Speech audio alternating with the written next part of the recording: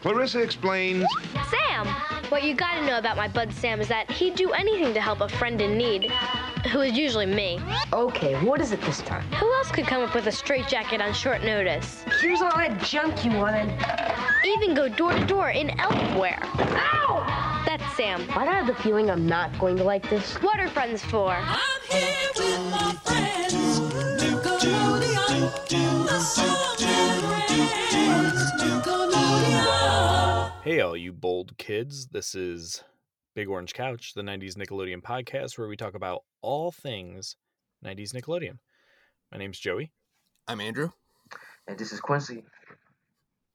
And this is episode number 223. We're talking our favorite friendships. Yeah. Friendship episodes, our favorite friends. Yeah. And Quincy, this is your first time on, so welcome. Thank you. I appreciate it.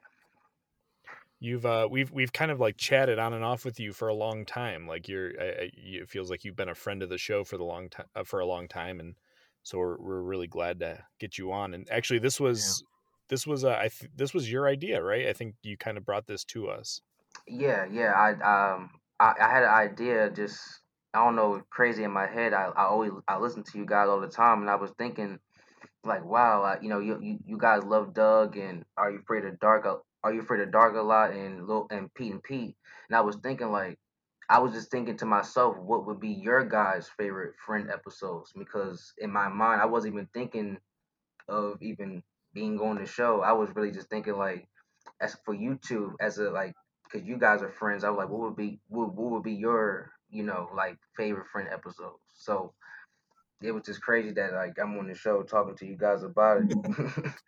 No, yeah. I caught you on an episode of the podcast called Keenan and Kel with Adam and Aaron. Oh yeah. I was And now that was a great episode. I'm like, man, yeah, we got to get Quincy on. So we're so glad to have you. And this is kind of like an episode that I think throughout the years people are like, are you guys ever going to talk about like your favorite friends or like, your favorite duos? And so this feels like kind of a like one that's been ruminating. And so like this is just I think like the friendship episode where we're going to talk episodes, we're going to talk about our favorite like duos of friends, all things friendship. Yeah. Now, since this is your first time on, tell us a little bit about yourself. Like, where are you from? Kind of what's Quincy all about? Well, I'm 29. My birthday was in December. It just passed. So well, not really just passed, but I just turned 29, and I live in Maryland. And I'm taking classes right now. I'm trying to get into like the medical marijuana field really right now, and trying to like um really like because a lot of money right now, for everything going on in the world. I've been seeing like, man, it's a lot of money, and a lot of science, a lot of medical help that could really be used that I feel like it's not really tapped into. So right now I just been studying and researching and stuff, and I love 90s Nickelodeon. I mean, I grew up. I was the only child growing up, so I kind of like it was just me and Nickelodeon. You know what I'm saying? Like my mother, I didn't have any siblings and stuff, so like Nickelodeon actually was like a friend of mine. You know what I'm saying? Like Yeah. so I write poetry too, and a big inspiration was Andrew when you put out your book, the Space Junk book, and I was just sitting there thinking like, wow, like man, he put a book out and stuff like that. Like, man, I just started doing it, and I just kind of like right now I have like 7 books on Amazon right now. Oh, nice. And people I don't even know have been buying them. So sometimes it's like kind of like surreal. Like I'm just kind of like putting books out, and somebody in I think the UK bought it. I'm just like, what? Like, so right now I just been I just been here just working on myself and stuff, and I love one thing that's been helping me throughout this whole pandemic and this quarantine is really the BOC is like just listen to your guys' energy. Sometimes it's like in right now in the world, it's like I don't know. To me, it felt like everyone just yelling at each other, and sometimes like coming hearing you guys talk and just be chill, and having the music with the talking and the dialogue is like and talking about like you know like the first episode I heard actually from y'all where actually was Keenan versus Kel, and I was working at a stock job at night, like 2 o'clock in the morning, and I'm just trying to find stuff to listen to, and I'm just searching like I wonder if there's anything on Keenan and Kel to listen to. This is how my mind was working, you know what I'm saying? And you guys came up as just Keenan versus Kel. I'm like, who? Like I never even heard of no one even pitting them two against each other. So in my mind, I'm a big Keenan Kel fan. So as I was on the podcast and everything, so when I heard that, I was like, nah, I gotta hear this. And that's probably my favorite episode from you guys next to Doug versus Arnold because those 2 episodes of versus to me was like I gotta keep listening to these guys because if you because who can make points like that and really give good points of like man like Keenan versus Kel that was like almost a fight if people go back and listen to that episode like you at the end of the episode it was like almost like 10 minutes and there's still no decision. I was like nah that's crazy. I was like so just saying like y'all listened to you guys just for a minute and I don't know, I just really connected to you guys' podcast a lot. Just how you guys really take the time to really do research. That's another thing I think is missing with a lot of things in the world right now is like really doing research on things. And it's like you really highlight like even simple as Nickelodeon, you take the most detailed like, work of it, and I don't know, I'm just really inspired by you guys. I really appreciate just even being on talking to you. Wow, man. Yeah, Thank thanks, you man. for saying that. Yeah. Yeah, super I'm kind of. Yeah. I'm so glad we can offer something Yeah, I mean, positive to people. yeah, Um, I actually was actually crazy. I was listening to an episode of it was an episode I didn't listen to fully, but I listened to the ending because I know you guys do like the listener letters and like different yeah. extra stuff, and you guys was talking to I think Adam or Aaron, and at the time I didn't even know they did a podcast, or I think it was another episode you actually was shouting them out. And it's like, oh, these guys do a Keenan Kel podcast. I'm just like, what? I was like, wait a minute. Like, there's a Keenan Kel podcast out there I don't know about. Like, so Yeah. through your podcast, I even know them too. You know what I'm saying? So just that Yeah. connection it's crazy. Yeah, it's a cool community of Yeah. people that have kind of just like found each other. Yeah, And like you, I think the cool thing is like everybody's trying to kind of just do their own creative thing. I mean, whether Yeah. it's Adam and Aaron, you're doing your thing. I know you're putting out a bunch of stuff. Where could people find your stuff if they wanted to find like some of your writing? um, like my books. I have my books on Amazon right now. If you just type in Quincy Cannon, in the search box, like you'll see majority of my books and stuff. I'm trying to get my right now I'm trying to get like my blog page together. So like having all my stuff and like stuff that I don't have in my books and just have it separate. I'm trying to get that together now. But right now, yeah, and you can just go on Amazon and just check out my books. Right on. Yeah. Right I on. can't wait. Yeah, Sweet. that's awesome, and we'll make sure to post something on that. And yeah, just a cool community. I mean, of course, Brett Wilson, and he's got Splat Attack Oh, now. exactly. Yeah, I listen to that too. Like I really, Yeah, it's crazy. Artwork is so crazy. Like I always for wait sure. every Sunday. I'm like, how, how does he draw? Like how does he mirror the same thing as Yeah, it's originally done? I'm like, that's crazy. yeah, he really taps into it. Cassandra was like the same thing where it was like kind of a friend like you, and then she's got her own podcast, so it's just kind of like a cool community that we've kind of just, I feel like Andrew and I have just been lucky enough to stumble into, and Yeah, for sure. we're happy to add you to the family here. Thank you. Oh Thank yeah. you. Yeah. Speaking of positive vibes, it's a friendship episode. So we did our top 5 friendship episodes, whatever that means to you guys. I think it probably might be different, a little bit different for all of us. and then we'll talk about our 5 favorite pairs of friends. And I'm sure there'll be some crossover there. But do you guys want to jump into the lists? Sure. Yeah. All right, Andrew, do you want to kick us off? yeah. We'll start with episodes. Is that cool? Sure. Okay. So my number 5, one I'm not even sure we've really touched upon during this podcast, is Hey Arnold World Records. Yes.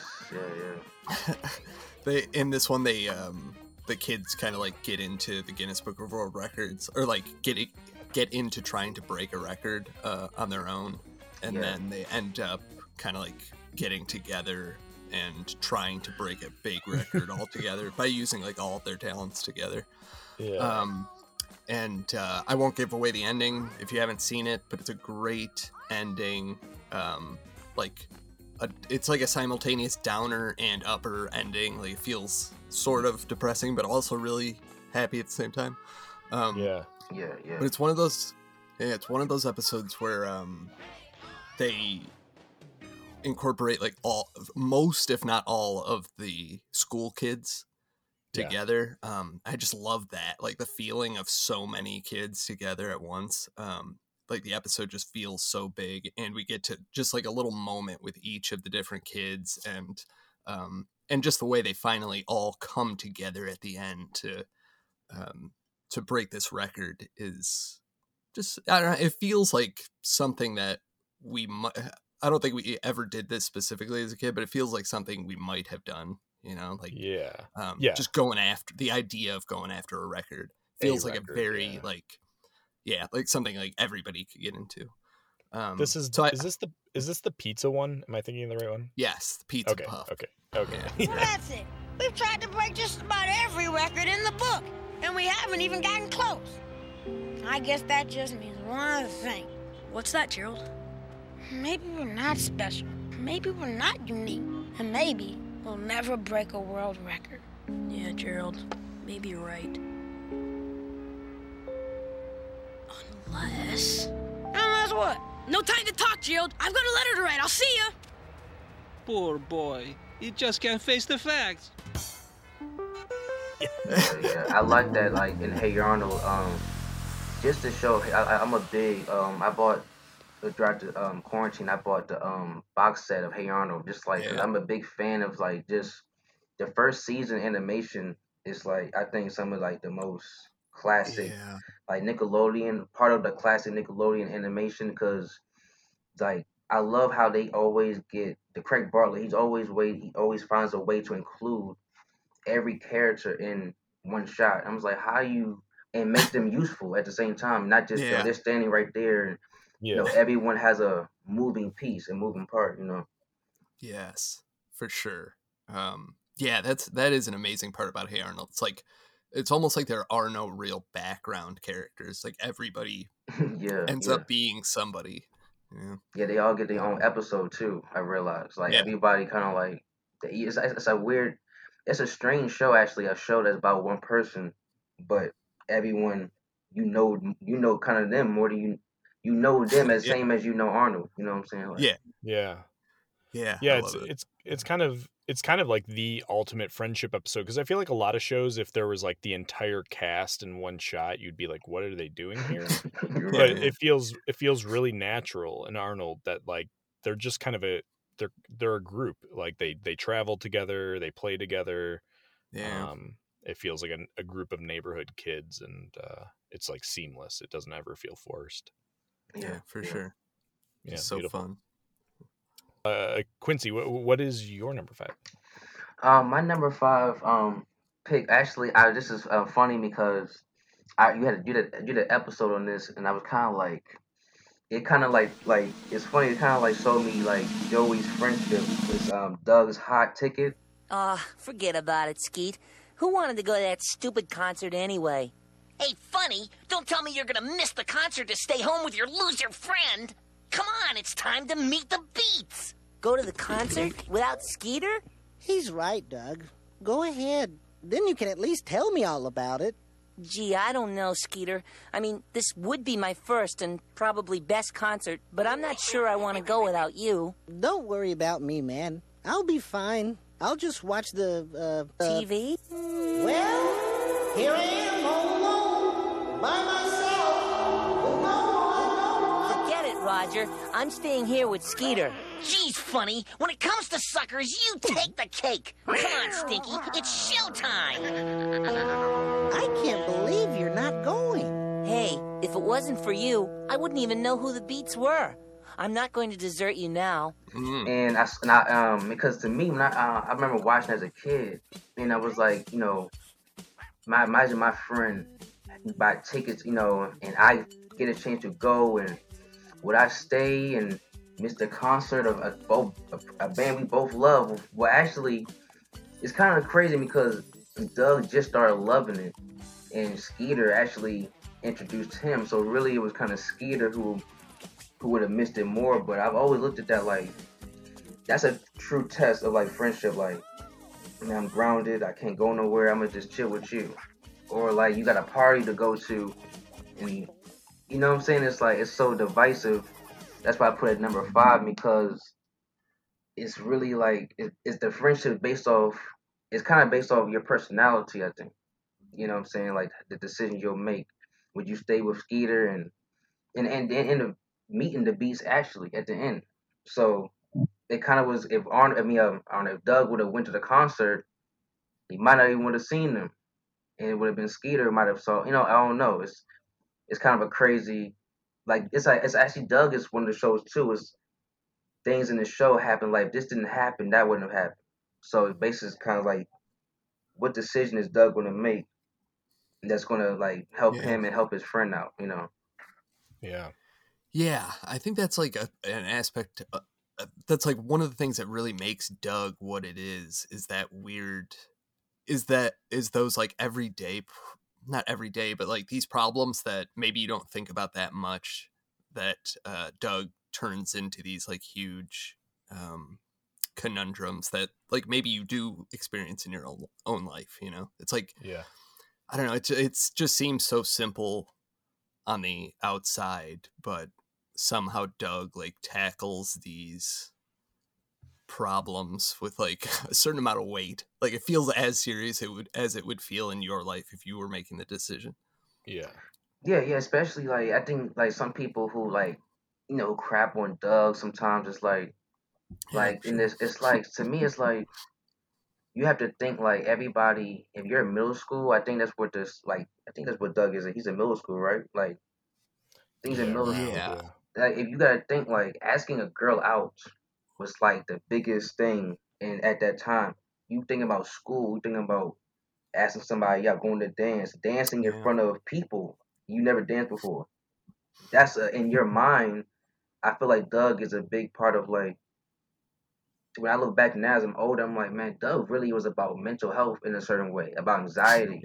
Because you would think like, man, why are you worried about this little thing? But people in real life, even older people, they worry about little things.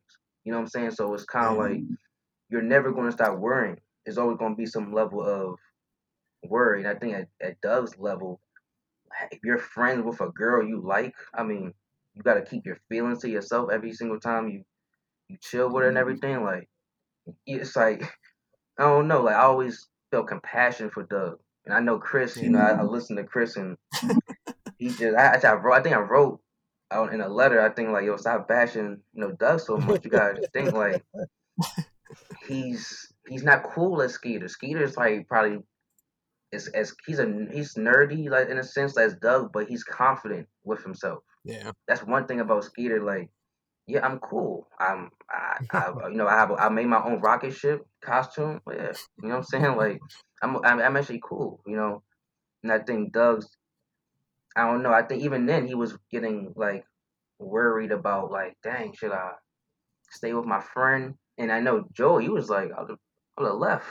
You wouldn't even thought twice about it. And I was like, dang. I was listening. I was like, wow, that's crazy. Yeah, that's cold. Yeah, I think in retrospect I was being too hard. Maybe I would have stayed with Andrew. But I think of myself as a 10-year-old, and like I don't think I would have had the control that Doug had, or the empathy. Well, But who knows? what's like the biggest like? Where did your guys what band do you equally like love the most? Well, I mean, when we were kids, I don't know. Yeah.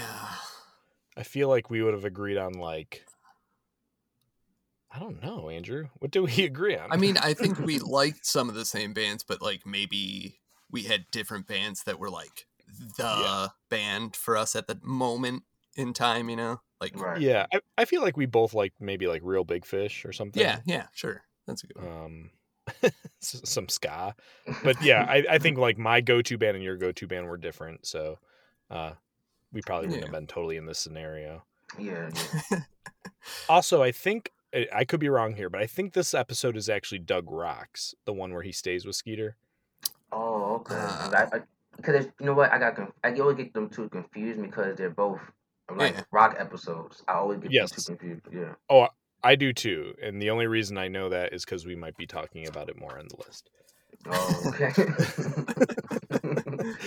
All right. Well, my number 5 is well, it aired on January 15th, 1994. It's season 3, episode 2 of Are You Afraid of the Dark? Whoa. And this is, I know Andrew's going to be excited about this. This is The Tale of Apartment 214.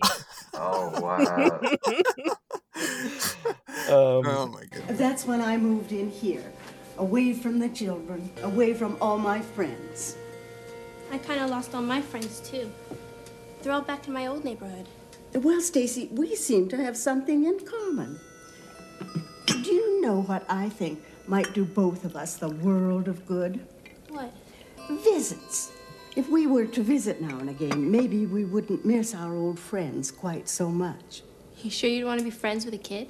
If you don't mind being friends with an old woman.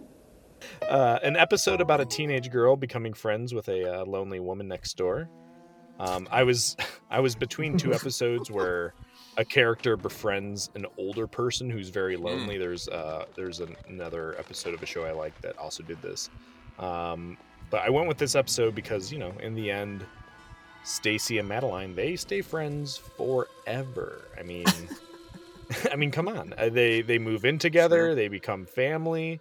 Do they hit a rough patch? Yeah, of course they do. But like all friends do. It's a necessary part of friendship, and I think the positive in this episode outweighs the negative, and so this episode I think appropriately serves as kind of a model of how a 13-year-old girl could befriend a dead woman and make a friend for life in the process. Sure. Okay. Yeah, that episode is so.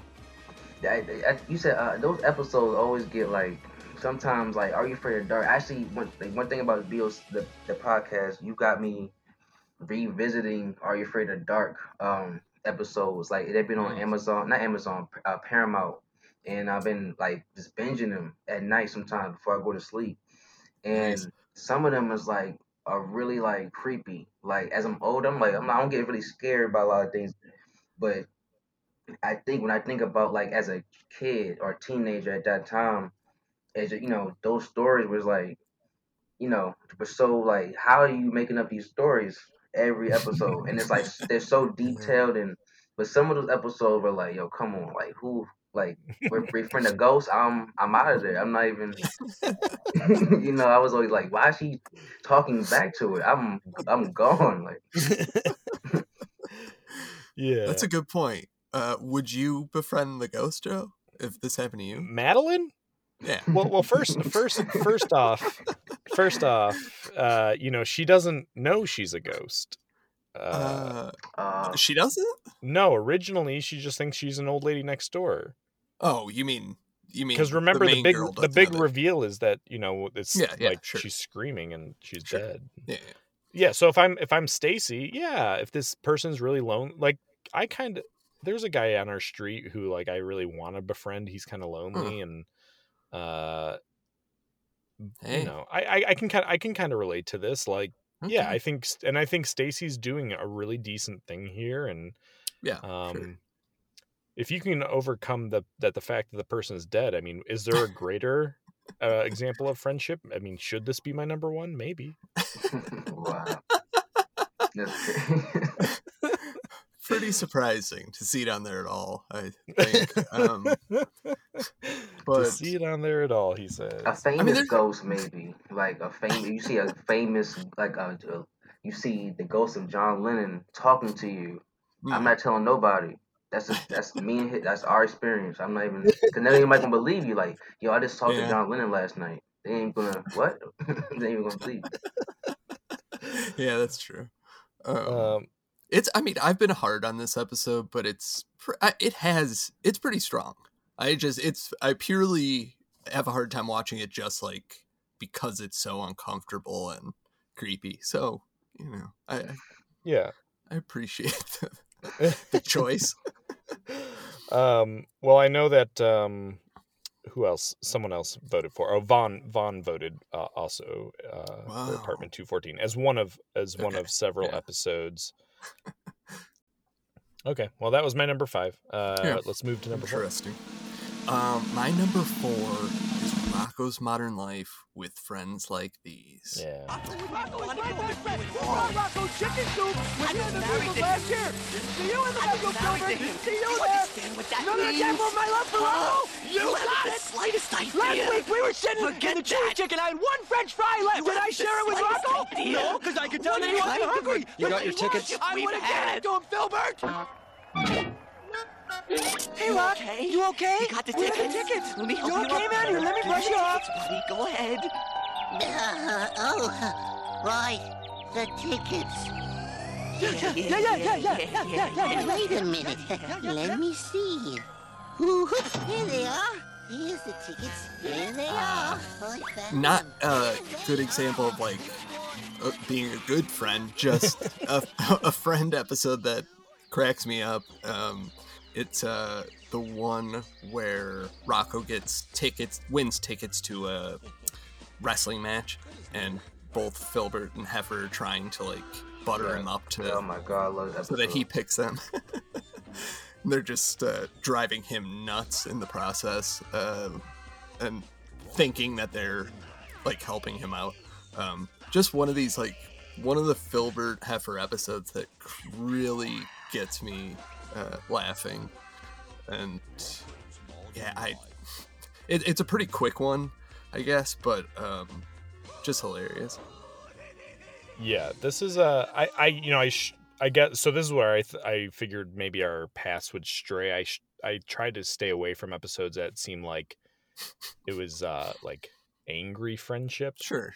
You know what I mean? Yeah, I see what you're saying. This episode is like they're like blackmailing him in a sense, like not blackmailing, but like who are you really who are you gonna pick? Like, you know, they're kind of like forcing him to be like, you know, to take instead of like, nah, man, you pick as a real friend. Like you're trying to like tear each other down as friends to win a prize. Like, yeah, it's funny. But it is a very real friendship thing that I think happens sometimes where like you're forced into a scenario where you almost have to make a decision and, you know, someone's going to take it personally. Yeah, probably not this extreme in most cases, but like, have you ever been invited? Like, I've been like back in the day, like just hanging out, and sometimes like I'm cool with somebody, and I'm cool with this person, but they're not cool with each other. So sometimes I've been in a situation where like I've been invited to both things on the same day, or sometimes I'm like, yo, like it's like, yo, come to my party, yo, like, and then you miss your other than like you gotta like, oh, you over to his party, yo? No, she's my friend, yo. Like, I'm like, yo, I'm cool with both of them. I'm not, y'all don't want to have an issue. I'm cool with both of you. You know what I'm saying? So I kind of understood this in the sense of like, it's just sometimes it's like friends, and especially friends. I feel like friends always, you're gonna like it's gonna get crazy. Especially you got a group of friends, you going out and somebody might not like something that, you know, one person might like, yo, let's go over here. And so it's like everybody has to be on the same page, you know what I'm saying, as friends. And sometimes that's hard too, you know. Yeah. And I do like that that sometimes these shows like will stray into that territory of like how to make this friendship work even when it's not working, or Yeah. So anyway, I just it's a fun one to me. Yeah. It is a fun one. It's relatable. I mean, yeah, it's there's certainly been those times where you find out like people like are doing something and you're like, oh, Sure. But for me personally, I don't know if people can relate. Then you just realize like, oh, I'm not going to get angry about this because I honestly don't want to do anything. Yeah. Hey, you're like just as good to do whatever you're doing. Yeah. Vince also picked with Friends Like These, and so did Brett Wilson. Nice. As some of their picks. And also it was Lyndon who picked Doug Rocks as one of several picks. Yeah. Nice. And I should mention that Lyndon's Writing episode won our poll for last week with Hey Gerald. Oh, nice. Oh my god! I thought it probably would. Yeah. That episode is. I just listened to that episode like 2 days ago. I was just trying to catch up on your newest episode and stuff, and it's I seen the comments before I heard the episode, so I was like, oh, I'm like, yo, hey Gerald, I'm like, yo, I gotta. And somebody said, yo, I'm gonna shed a tear. I was like, what? I'm like, yo, let me listen to this. And I'm like, yo, I had to hit him in the chat. I mean, in the comments, like that episode to me was like, if I hope like Craig Bartlett somewhere is listening and like, you know what, I'm gonna just scrap Hey Arnold season 6. I'm gonna do a whole new series. Yeah. That from a character that everyone loves. That's a strong character that everyone loves. Yeah. And the way that he wrote it is like, you need to like just add him. Like bring him on for that one episode for like, yo, Lyndon, can you just write this episode? Like, I'll do the drawing and just what you wrote. Like, I'm gonna just keep it as that because it's like I felt like I got like a little misty eyed just at the ending. But the beginning was like I was already feeling it. I'm like, they're moving and everybody. When he said everybody's in the neighborhood is waiting for him outside, I was like, yo, that's Arnold. That's Arnold. Everybody would be. You feel me? Even like the butcher, the mailman, like it wouldn't just be the kids. It would be like real people. You know what I'm saying? It was like, yo, that's crazy. Like how did that's what I'm like, that's wild. And then of course, Joey, your episode was just I was just like, yo, what am I listening to? At one point I was like lost for I'm like, all right, let me go back. Did I miss something? I'm like, no, I didn't miss anything. Like that's what it was. Like I was like, wow. I was like, when I didn't know what episode it was, but I was like, when he said a certain name, I was like, nah, this can't be it, yo. I know he's not doing an episode of that. And it's like, yo, I was on the floor laughing at some points. I'm not gonna lie, like the voices you was doing, I'm like, I don't know how you kept your composure doing those. I'm so like, yeah, not my proudest moment, but it was great. Yeah. No, but yeah, huge shout out to Lyndon, who for sure. Yeah, I couldn't agree more. Like I would watch that show in a heartbeat. So, yeah. All right, let's move to number 4. Quincy, what do you got?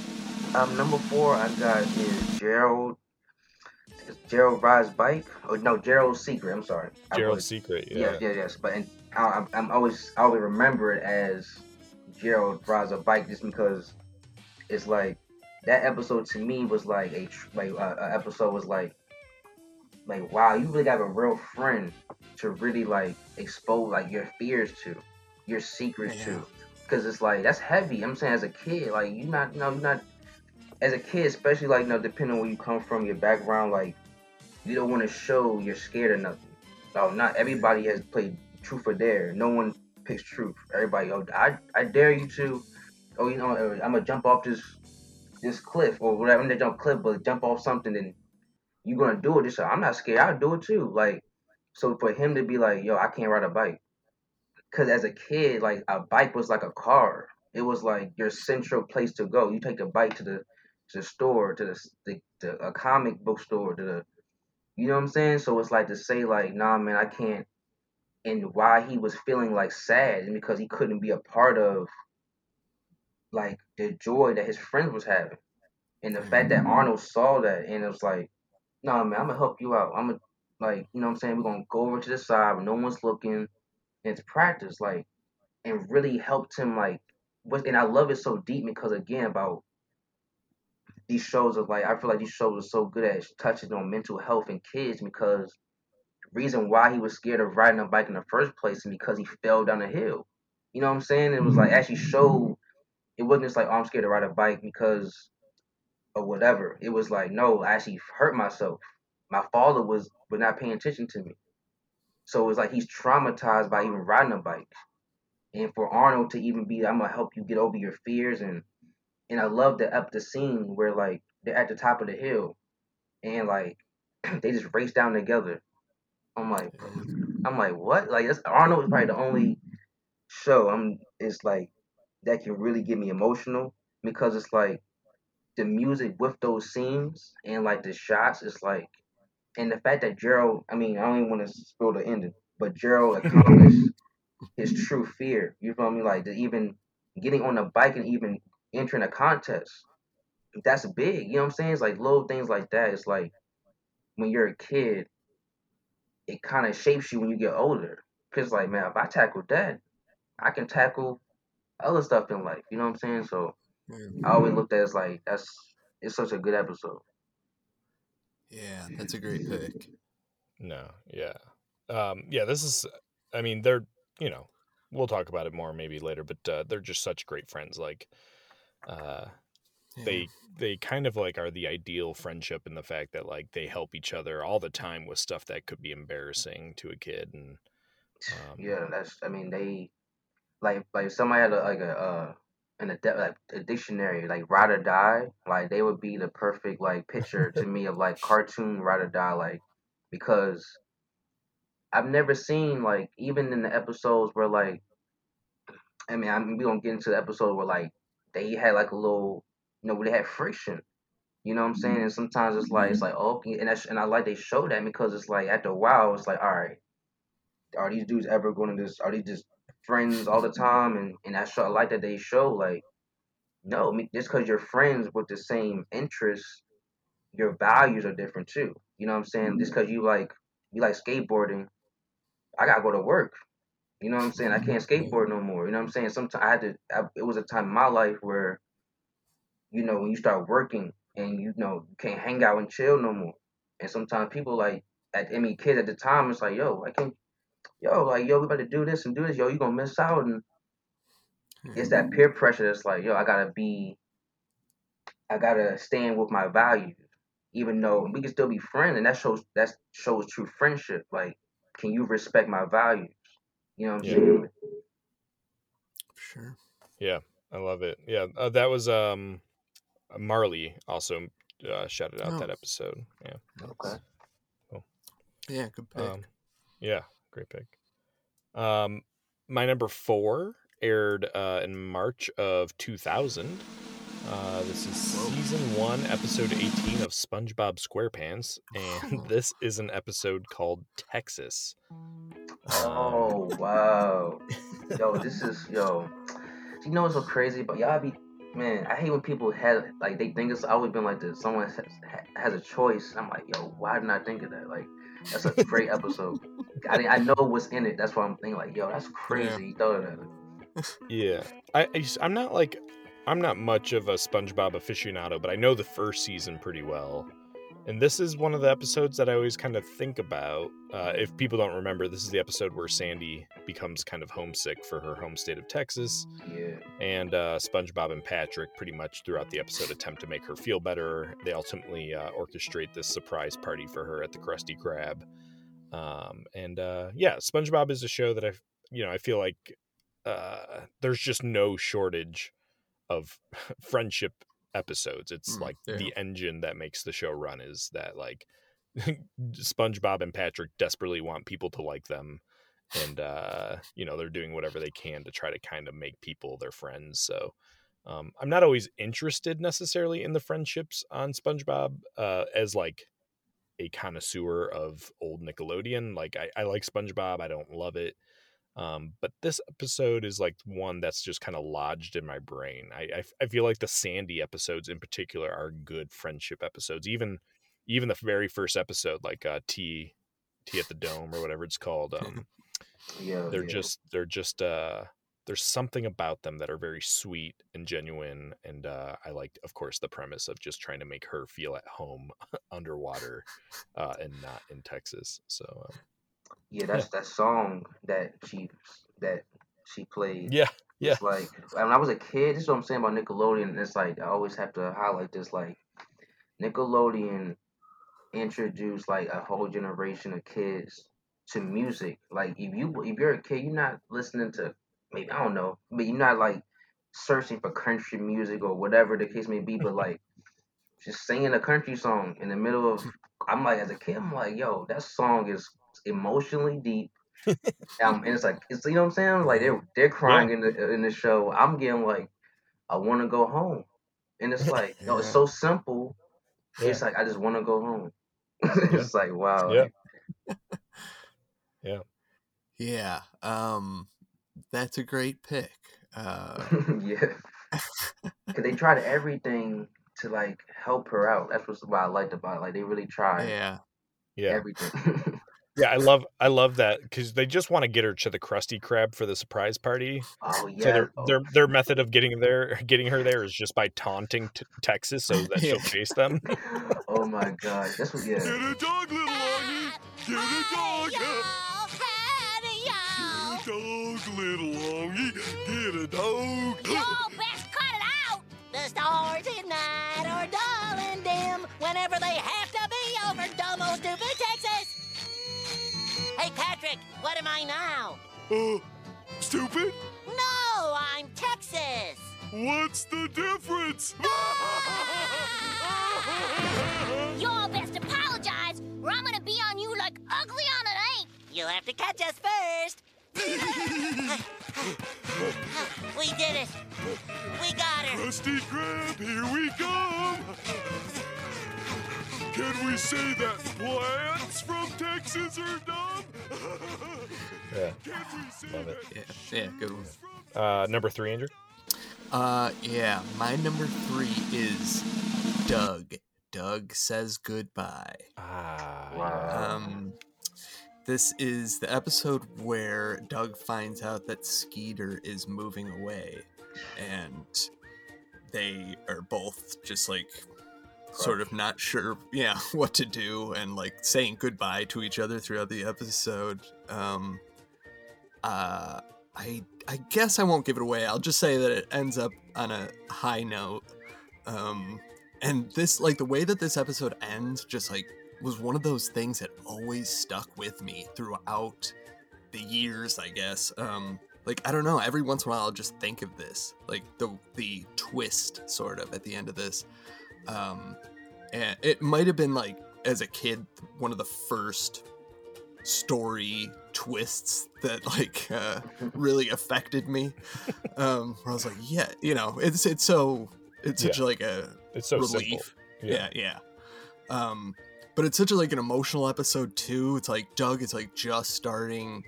He's like finally starting to feel like Bluffington's home or whatever, and then suddenly finds out Skeeter's moving, just like the rug pulled out from under him. And just like the way that they go through this episode, just how they're reacting to it, and me thinking about like how I would react to it and stuff. It's an emotional one, but like a classic in my mind. In my mind, this is like part of the canon of like essential Nickelodeon episodes. Yeah. This was Endless Alexandra's pick as well. Nice. Yeah, this episode is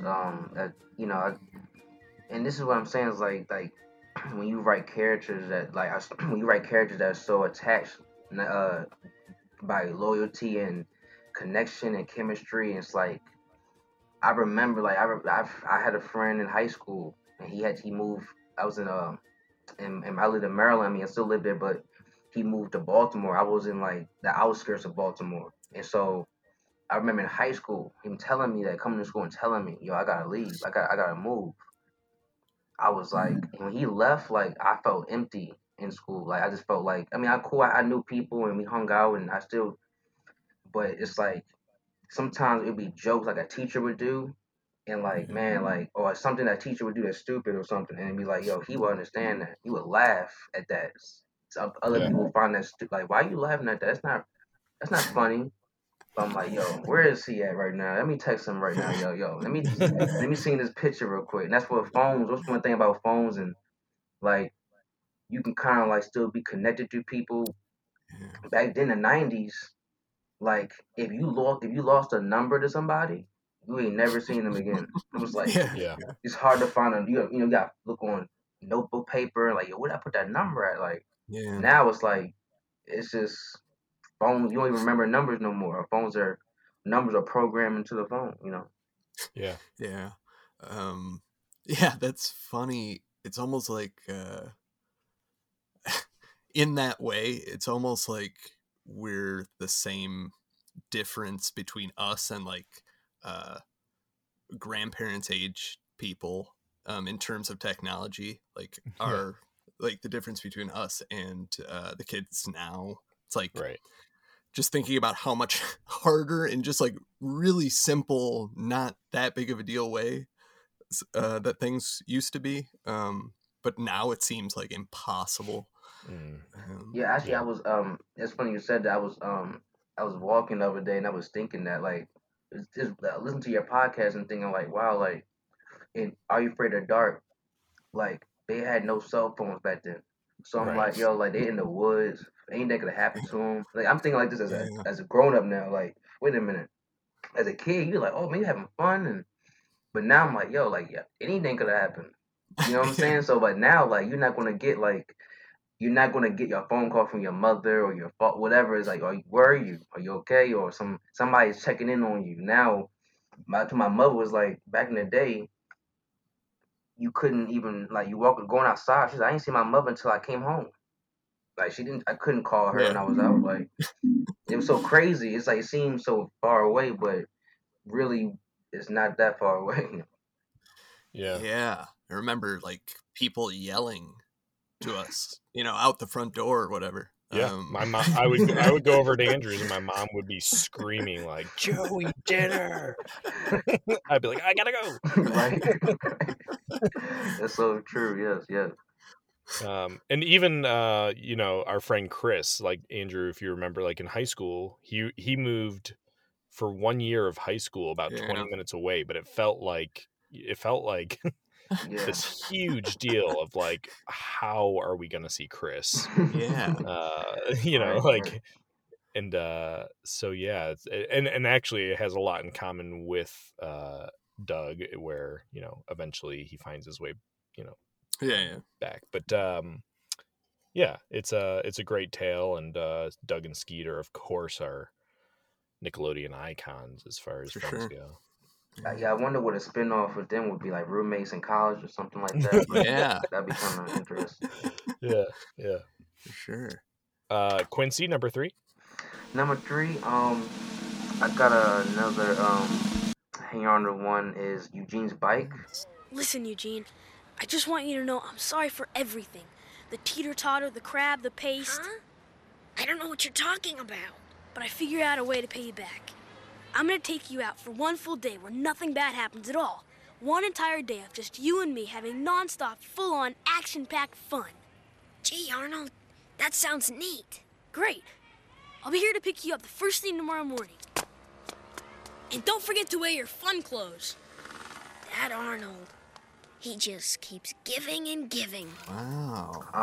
It's the second episode of the first season, right after Downtown as Fruits, and it's really it's what really got me into Hey Arnold. It's actually those 2 episodes. The music in those 2 episodes alone. One like the Downtown as Fruits got the jazzy, but this one was like it really touched on like I'd never seen this on any cartoon at the time. I've never seen humility or like man, I have to make up for this. Like I've never because sometimes it's like people just like, man, I'm sorry and move on. Like he was like, nah, I have to make up for this. I have to make up. The story is Eugene's favorite bike, and he shows it off to everybody, and Arnold, mistakenly didn't, hit, you tie your shoe, he hits a bike that hits other bikes and hitting his bike and flies into the street and and gets destroyed. But Arnold's, everyone's telling Arnold like, yo, like just let get over it.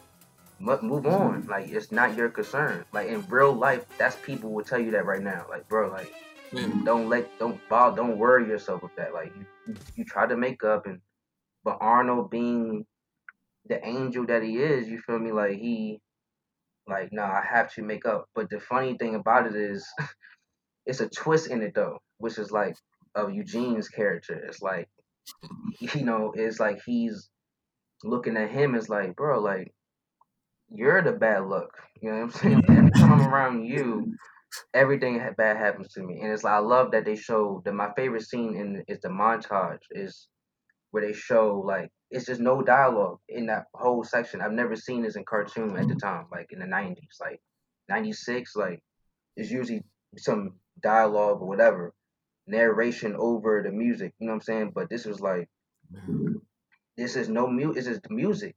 Like that score, Jim Lang, the legend that he is, like he's just showing the music is detailing like what's going on. And every time he's trying to take him out to the zoo, something bad happens. He tried, bring him food. He chokes on it.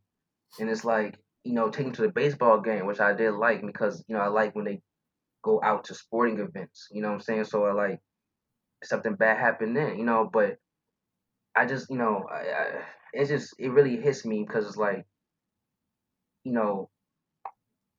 Eugene always he's like the picked on kid, you know what I'm saying? And I love the fact that Arnold took the time out himself, like I have to like make up for this, and and the thing that I don't want to spoil what he gave him something that if someone gave this to me, like they made what he made Eugene, like bro, like what, like you spent all night doing this, and, you know what I'm saying, then even that something bad happened, and it's like so it's like Eugene couldn't catch a break, but Eugene's whole character was like, bro, like I just love that I had the best day of my life. Like all the bad stuff didn't even matter because someone took the time out their day to even make them feel important. I was like, bro, like what? And I'm telling you, this is like the second episode of Arnold. So you're watching that from like a kid standpoint, you're like, what? That's rare, and you might not catch the emotional depth of it, but just seeing like someone not give up being your friend. Like it's just kind of like crazy to me. I don't know. Yeah, that's a great pick. Really powerful episode in its way. Yeah, and you're totally right about like Eugene. Just he's always having problems, but like just this. It is this. The whole episode revolves around Arnold trying to do this thing for him, or like trying to make up for his mistake, but it just feels so real and it feels like really nice of Arnold in the sense of like I don't know how many people would go to those lengths. Yeah, exactly. Yeah. Yeah, it's a really great episode, man. I hadn't thought about that one in a long time. So I'm glad you. Same. I'm kind of sad I didn't go back and watch it for this, but love that episode. Yeah, that's amazing. I just, while we're talking about this, I just want to call out this thing that I just found that it says in 2000, this episode received a huge amount of media attention after it was credited for saving the life of a young girl who watched it.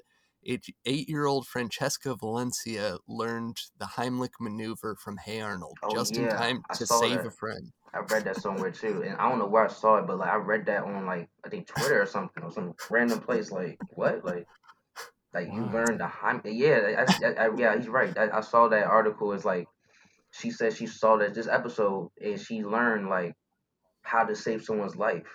I was like, what? It's like this one. I mean, it's just. That's crazy. It's like, yo, you saved my life. Where did you learn that? Hey Arnold. Like, like what? Like, yeah. I mean, this is like a serious friendship episode. It like actually extended out into reality. Yeah. Yeah, saved a life. Yeah, that's incredible. Yeah. Cool. Well, I doubt my number 3 saved anybody's life, though it made mine better. And we've talked about this episode a bunch, so I'm not gonna blabber on about it too much. This aired in October of 1996, season 1, episode 7B of Hey Arnold. This is The Vacant Lot. Top 5 favorite. So good. Obviously a classic episode of Arnold in which the gang build their own baseball diamond, kind of in the middle of the city, and they're trying to keep the adults off of it. Obviously just already with our list, any friendship list without a Hey Arnold episode to me is probably, egregious. It would be an incorrect list. Yeah, it's hard to. I was really trying to challenge myself. I was up for the couple of days just trying to watch old stuff on Paramount and stuff, and trying to find real good. And I've watched a lot. You know what I'm saying? I watched a couple episodes. I'm and this one show, good one. This one show, but I kept coming back to Hey Arnold, and this is the episode that I highlights why friendship I think mattered just in the show itself. Yeah, it's the kids working together. It's I don't know. It's a very sentimental episode to me. I mean, I was considering a couple. I was considering Gerald's Secret, Pigeon Man, Downtown is Fruits, a bunch of others, but this is kind of the first Hey Arnold I think of the ensemble making something as a group of friends, defending it together as a group of friends. It just feels very essential, and I feel a little boring for having picked it, but it's that's a great episode. It's really a standout episode because it's sometimes these episodes to me seem like dream episodes. Dang, you and your friend walk in and y'all find a spot that y'all can play baseball in, and y'all actually call everyone else and round up the gang. It's yo, we're gonna clean this up. This is one thing that I liked about the show. That they was cleaning up together, doing something positive for the community. They was cleaning up a vacant lot to do something positive with it, and then you would think adults, they say, oh yeah, this is a nice spot. I'm glad kids are doing something good for the community. No, the adults were the wrong ones in this episode. They came on and just took it over. This is ours now. They just straight up stole their land in a sense. We just come over here and just just take, we claimed this first. And then when they came back, it was they had a structure. They had a diamond field. They had this and this. While when the adults came, it was kind of chaos. And you would think from the adults it would be more structured. You know what I'm saying? Which is I didn't even think about that until a couple of days ago watching it. It was wow, the kids were more structured in what they were doing, and the adults were having more of an issue. And I was wow, that's Hey Arnold. You know what I'm saying? That's crazy. It also feels just so kind of magical the way that everybody comes together finally. I love that feeling. That's just a really great, I don't know, man. It just nails something there. Yeah. I know we've talked about this before, but just Gerald suggesting we could call it Gerald's Field, and Arnold just going with it, we'll call it Gerald's Field. Yeah, exactly. That's right there. No, because most friends would be why we gotta call it that? Why we gotta call it you? Yeah, we should call it Arnold's Field or whatever. Yeah. That's perfect. Such a great moment. Yeah, love it. All right, let's move to number 2, Andrew. Sure. My number 2, man, I don't know if anybody else out there will have picked this, but it's Salute Your Shorts, The Cursed Skull. Wow. A deep cut. Not even on my radar. Yeah, me either. I was thinking about another Salute Your Short episode. I was thinking but not this one. Down by the station early in the morning, see the little puffer billies all in a row. See the engine driver pull the engine whistle. Puff, puff, toot, toot. And off they go. Budnick, this is really stupid. You must demonstrate endurance. Oh, come on. We've already demonstrated courage. And our resistance to cold. And our ability to hang from our toes and gargle pudding. I can't take much more of this. Look, there's only one more ordeal left. It combines every virtue important to a skull brother. You must clip a single hair from the nose of Ugg. All right. Now the fun starts. You know, I was going over them, and this is just, for some reason for me, this has always been an episode that, like, just connected with me. And I feel like it's really heavily about friendship and just, like, how it works, sort of. It's like, this is the one where early in the episode, Budnick finds this supposedly cursed, like, cow skull. And basically the guys end up creating this, like, secret society centering around this skull, while the girls, like, think that it should be taken back to this cave where it came from. And so the whole episode is, like, the girls are mad at each other, and they're kind of, like, planning to live in different bunks pretty soon or something. And basically, in taking this skull back, they start to kind of bond, and, like, by the end of the episode, like, they've decided to stay in the same bunk, and meanwhile the guys have been, like,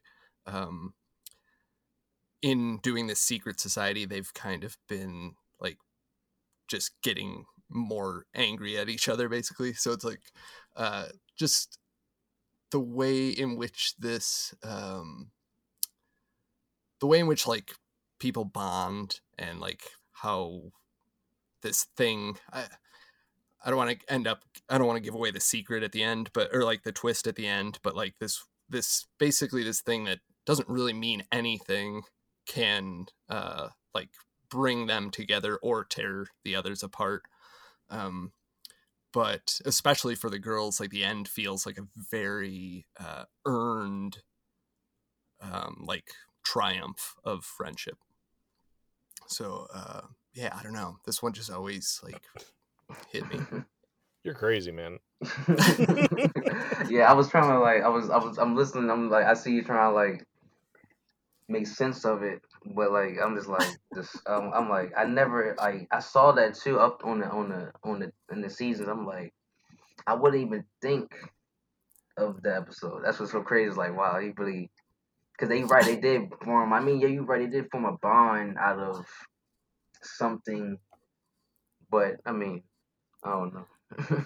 I feel like it's one of the, like, a rare Nickelodeon episode where like, it's kind of about the girl characters and their friendship together, and, like, how they go about bonding with each other and stuff. So I don't know, it's just always one of those ones that stuck with me. Yeah, I just feel bad because I don't have that much to say on it. I don't remember it. I mean, I've watched it, I just don't remember it all that well, and I will take your word for it, because Salute Your Shorts is generally a solid representation of friendship. Yeah. It's I just think it's one of the stronger episodes of season 2.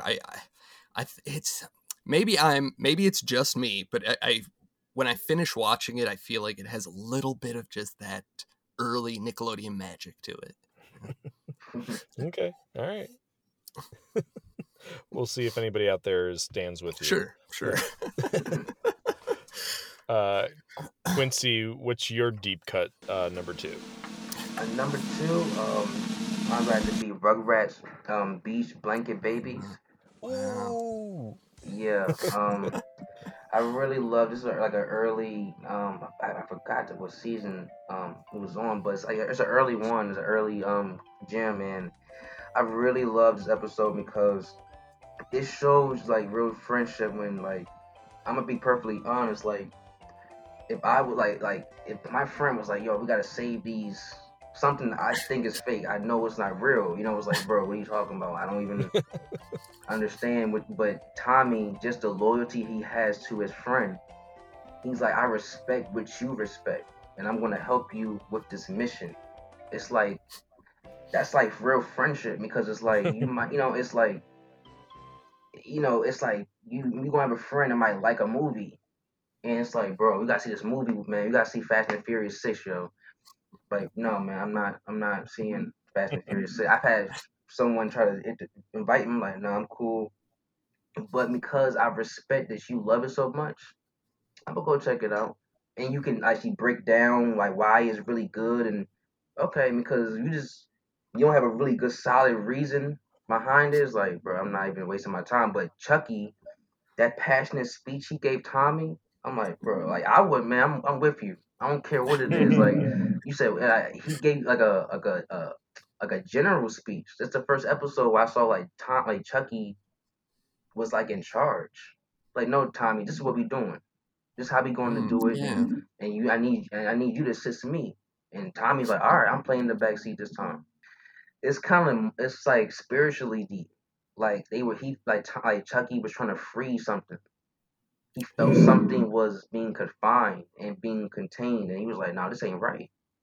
It just needs to be let go and be free into the world." Like, I'm just like, what? And it's like, you're a baby thinking like that, which is kind of crazy too. Like what? Like, and so I always saw that number as number 2. I had it wasn't really on my list actually. It wasn't even on my list. I went back and because some seasons of Rugrats have a lot of episodes, so sometimes I'm like, let me really not just go for the main one that I could just find. Let me try to see if it's a real deep cut. And I'm just like, man, Beach Blanket Babies. I'm like, that I love the title. It's just like alliteration of the of bees and stuff. I love that. Yeah. I mean, I'm a huge fan of that episode, and yeah, I mean, you're absolutely right. Like that, the whole thing is just about making sure Chucky gets his closure. Yeah. It's his, Tommy is not gonna rest until Chucky knows he's done what is right, and love it. Good pick. Well, my number 2 we've already talked about, which is Doug Rocks. Nice. Wow. Yep. Season 1, episode 4. As Quincy mentioned, this is where Skeeter introduces Doug to the Beats. They bond over it. They get tickets to the show. Skeeter gets grounded, and Doug decides to tough him out. Whether that's the right decision or not, that's your own personal choice. Would you stay with Skeeter? Ask yourself that. We of course debated this episode a few months back. That was mainly due to the Beats, but this is like the friendship episode for me. A friend, like a friend introducing another friend to something that feels life changing. That is so frequent, especially like as a young kid. That's like what friends do. They like try to like show each other things, shows, movies, music, like just different forms of things to be interested in. And of course, the greatest act of friendship of just like, willingly sacrificing something that you want in order to, tough it out with your friend, to be with your friend. And of course they get that great moment at the end, like Quincy said, to bask in the moment together where they get to meet the Beats. It's kind of like the perfect payoff. It's like the perfect reward for being selfless. There's plenty of Doug and Skeeter tales, but this is, to me, the most sentimental one. Love it. I mean, total acts of friendship throughout. That's a good episode. Yeah. Yep. Yeah, man. I mean, classic. Feels very good. Yeah. Good one. You ready, Andrew? Yep, I'm ready. Right. I'll just say it's my number 1 is Pete and Pete, The Last Laugh. To this day, it's still known as the greatest prank Wellsville has ever seen. Some remember it as the last time they ever saw Johnny Earwax. You don't deserve the giant swamp! No! But those who were there remember something else. How the forces of good and evil joined sides that day. Will they ever join sides again? Maybe we'll find out next April Fool's Day. I always like try to be extra hard on Pete and Pete, even because we talk about it a lot. I try to like, if I can, I'll just like disclude it because if it's not like really strong for me. But in this case, this episode to me is like the culmination of. It's like the biggest friendship episode, it feels like to me. This is one in which it's April Fool's Day and everybody's kind of like waiting for Little Pete to strike against them.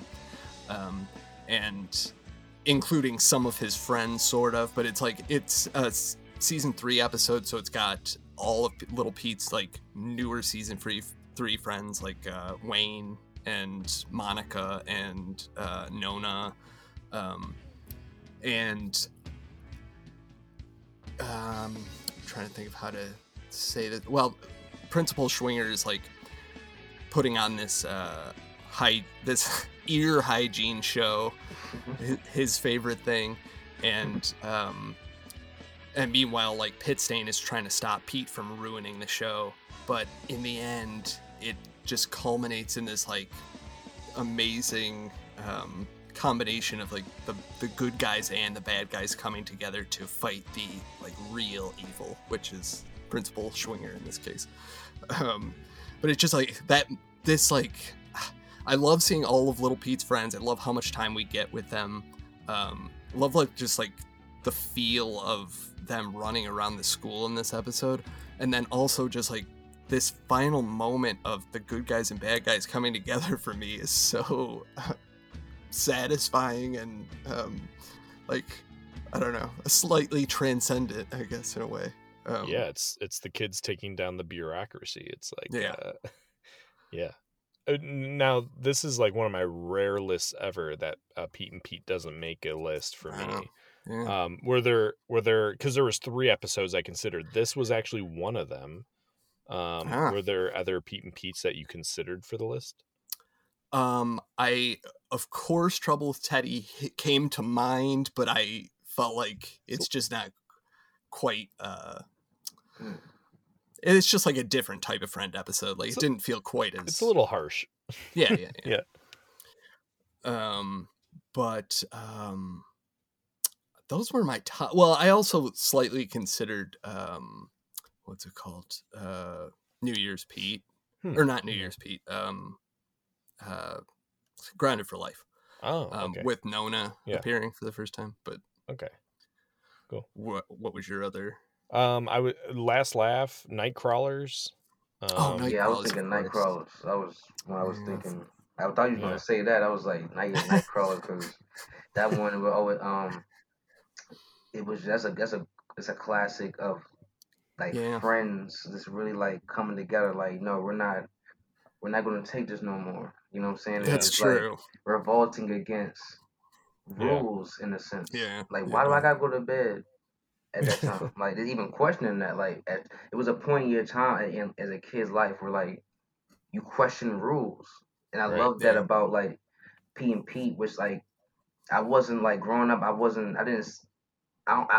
remember seeing reruns of it, but I didn't like hearing you guys talk about P and P, and you guys like Uber, like y'all guys know P and P like in and out. So like I get my like the knowledge from y'all, but I've been rewatching a lot of like P and P, and I'm like, man, like I just love like the feeling that like they put into the show. They put like those undescribable moments as a child that you really can't describe because you had to kind of like, and they show it.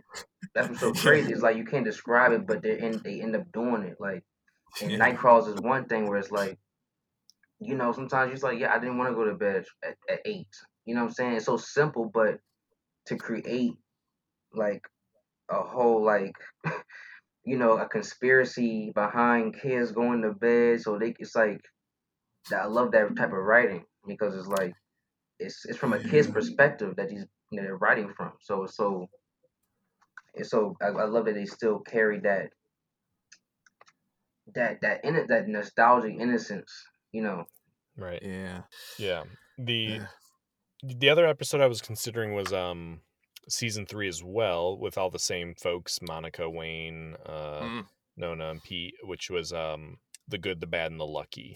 Yeah. I actually went and rewatched that one, and it doesn't quite have enough of like a friendship punch. I mean, they're on a mission, but so I think Last Laugh's a great pick. I think we've kind of increasingly been showing this episode more love as kind of like maybe a hidden gem in the series. Yeah, for sure. So great pick. Cool. Quincy, your number 1? My number 1 is Bye Bye Keenan. My dad's got a new job. And he's moving the whole family out to Montana and will be leaving 2 weeks. Man, quit playing. Let's play with the scanner some more. Come on. I'm not playing. This is serious. I'm moving away for good. You're not playing? I'm not playing. Oh.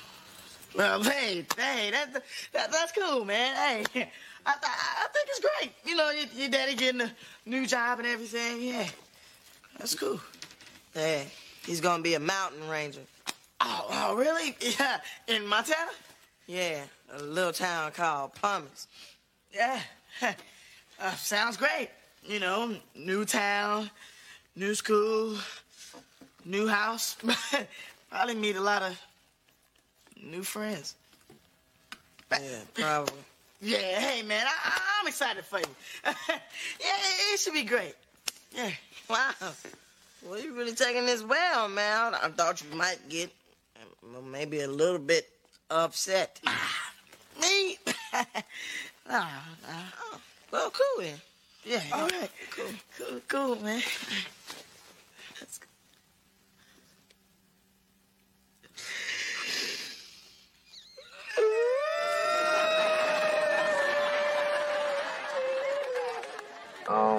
This episode is probably like the saddest episode of Kenan Kel. One, and secondly, it probably actually made me cry like when I first watched it as a kid. And because TV, they can't, like when they did part 1s and part 2s of shows, you had to wait to see the other part. So as a kid, you're like lingering on a feeling until you see the next part. You know what I'm saying? So this Bye Bye Keenan is Kenan Kel, Kenan's father, Roger. He gets a job in another state, and they have to move abruptly, which is the worst of anything. We got and just seeing Kenan Kel, like this episode really highlighted, like it showed their beginning, it showed what made them friends, why they're friends, and it showed how emotionally they're connected. Because it's laughing, it's some funny moments in the show, but really the whole show is not funny. That whole episode, like the first, and I'm really sticking on part 1. Part 2 is also good, but part 1 I'm really as my number 1 because it's like it's really not funny. There's no laughing. I mean, it's some laughing moments, but like it's just because what's about to happen. So it's really like you're laughing, but then it's like even they start laughing, but then they, all right, let me help you pack, and it's like you have to face reality, and then it's just the ending is just a tearjerker. Like I'm not gonna spoil the ending, but Kel was trying to get this present to Kenan, and they had these walkie-talkies that and I love that orange walkie-talkies that they have, and I'm like, yo, the orange walkie-talkies, the Nickelodeon, it's like I want those. You know what I'm saying? Like that, it just looks so cool, and they just and that was a cell phone back in the day. Like really, a walkie-talkie was like the first cell phone. If you gave it to someone else, and we on this channel together, we can communicate back and forth. You could be across the street in the woods, as long as you can hear me, and that's it.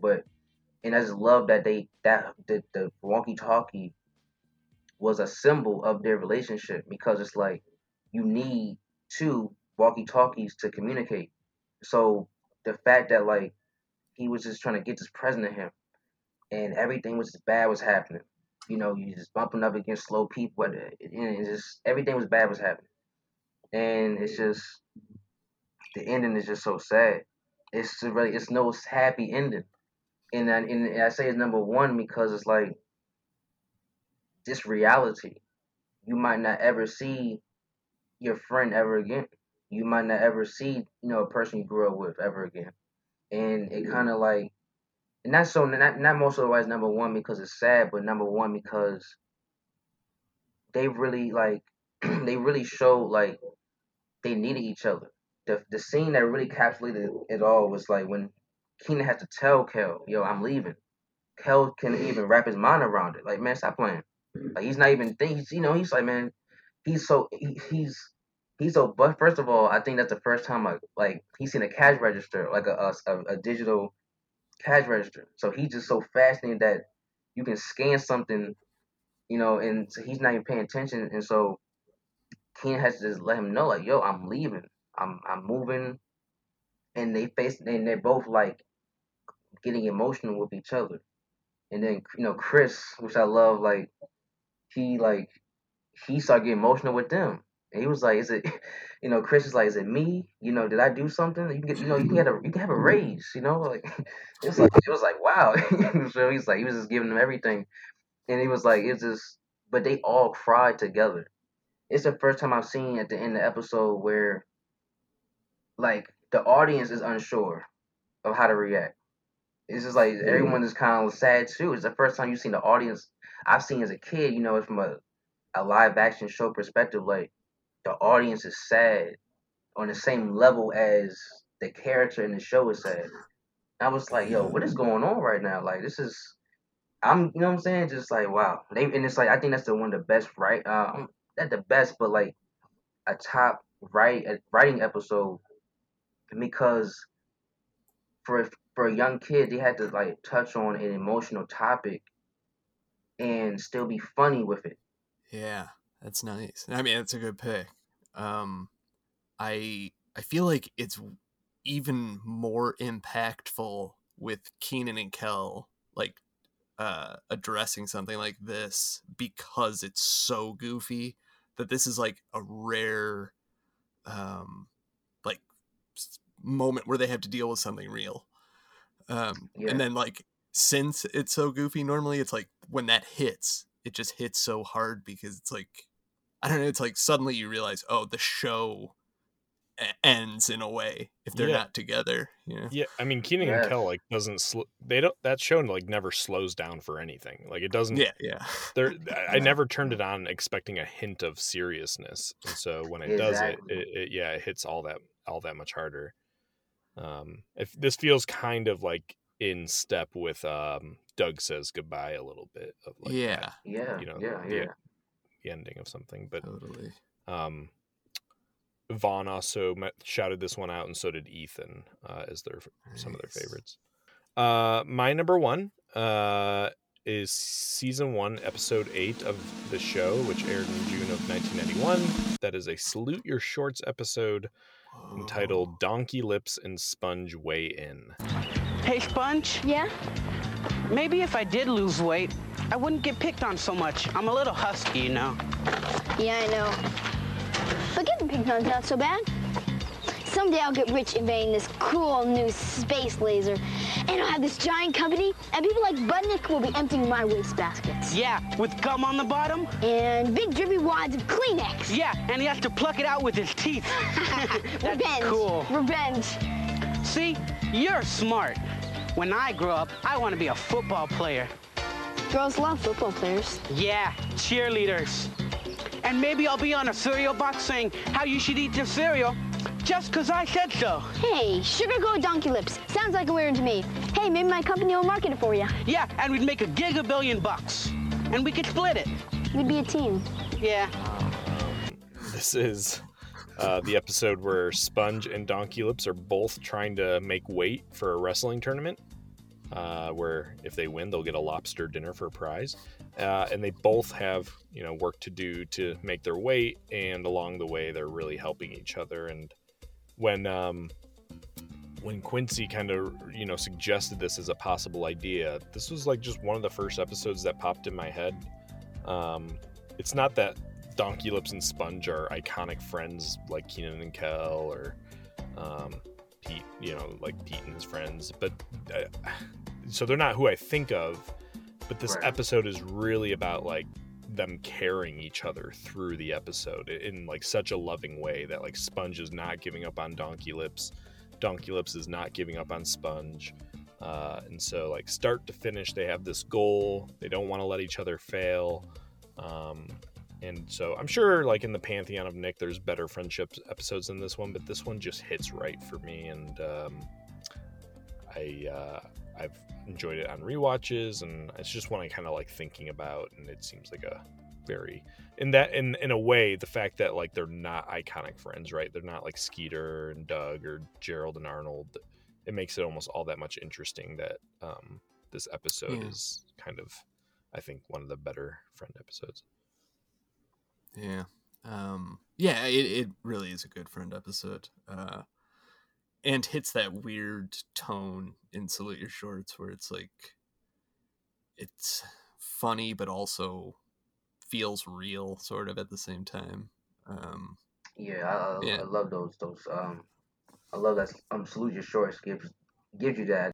They have to carry each other through the episode. It's like it's kind of like opposites attract, or like the odd couple, so to speak. Like you kind of like, you might not be the same, but like sometimes you might have to like help someone that's opposite of you, or that's get through something. At work sometimes, like plenty of times it's happened. You're at work and you gotta help. You might be better at something, and then you gotta help somebody with something to get through a task, to get through something else. So you kind of like to help. And I think I like the Salute Your Shorts has that because they're all on a camp. And camp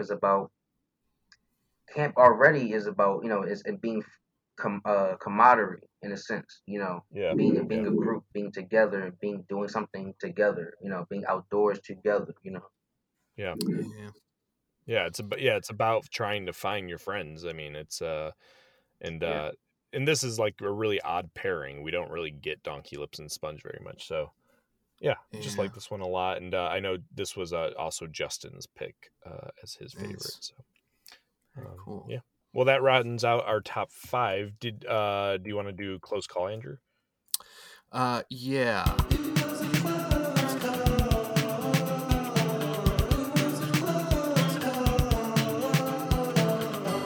My close call is Are You Afraid of the Dark? The Phone Police. Okay, yeah. I mean, they definitely go to they go down together. Yeah. This is just one of those ones that like when I started thinking about friendship episodes, it just popped into my head. I think I remember, I feel like I saw it at your house the first time I saw it, and and the two main kids, it's like about the one kid trying to find his other friend and free him from the phone police. It just like, of Are You Afraid of the Dark, I feel like this one to me captures that like real life friend feeling, probably besides Apartment 214. Sure. No. I don't know. But yeah, Phone Police, I feel like that's a creative pick. I like it. Thanks. Quincy, did you have a close call? Man, it's so many good ones, and I had, I'm a big fan, a loyal fan of Pigeon Man, but I'm not going to do that because it's you can go down a hole about why that's really deep. But SpongeBob episode, I forgot the name. I'm trying to find it.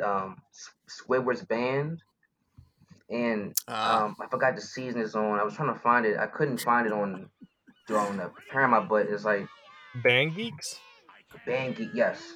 That episode, when I'm telling you, at where I'm from, my high school, in middle school, whatever, that we all felt that. That was the first time, like, everybody, as my friends, we felt like something for a character in a cartoon, and like equally like yo Squidward, bro. Like they all and you didn't. The ending is probably like my top favorite SpongeBob, and there's so many good SpongeBob, but the fact that like you kind of knew what was gonna happen, man. These people are not gonna take him seriously. He's gonna fail. Like I'm as a kid, I'm thinking like, man, he's gonna fail. It's gonna be funny to watch him fail. But then when he just like, okay, and a 1 and a 2, bro, like when they, yeah, I'm laughing because why did they take that so seriously? It's another thing like Nickelodeon. They would take something so simple and make it so funny and serious. Like they really made a band.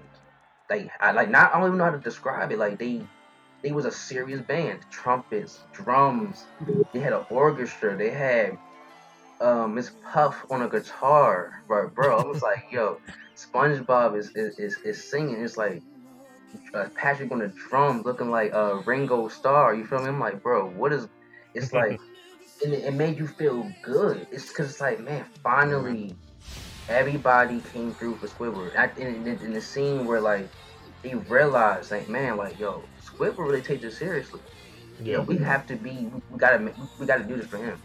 And then all you hear is SpongeBob say, and the 1, and the 2, and it just fade. You don't know what's gonna happen. Like, bro, it's like it's such a good episode because I can even remember as a kid watching that. It's like, bro, I did not remember. No one knew what was gonna happen. I don't even ask anybody from that area like, yo, did you know it was going did you know they was gonna have a band? And a real band. I'm talking about have live action people in the crowd of a football game crying, hugging each other, rocking back and forth, singing with lighters in the air. Like, it was like, and then at the end, it just fades out to him happy.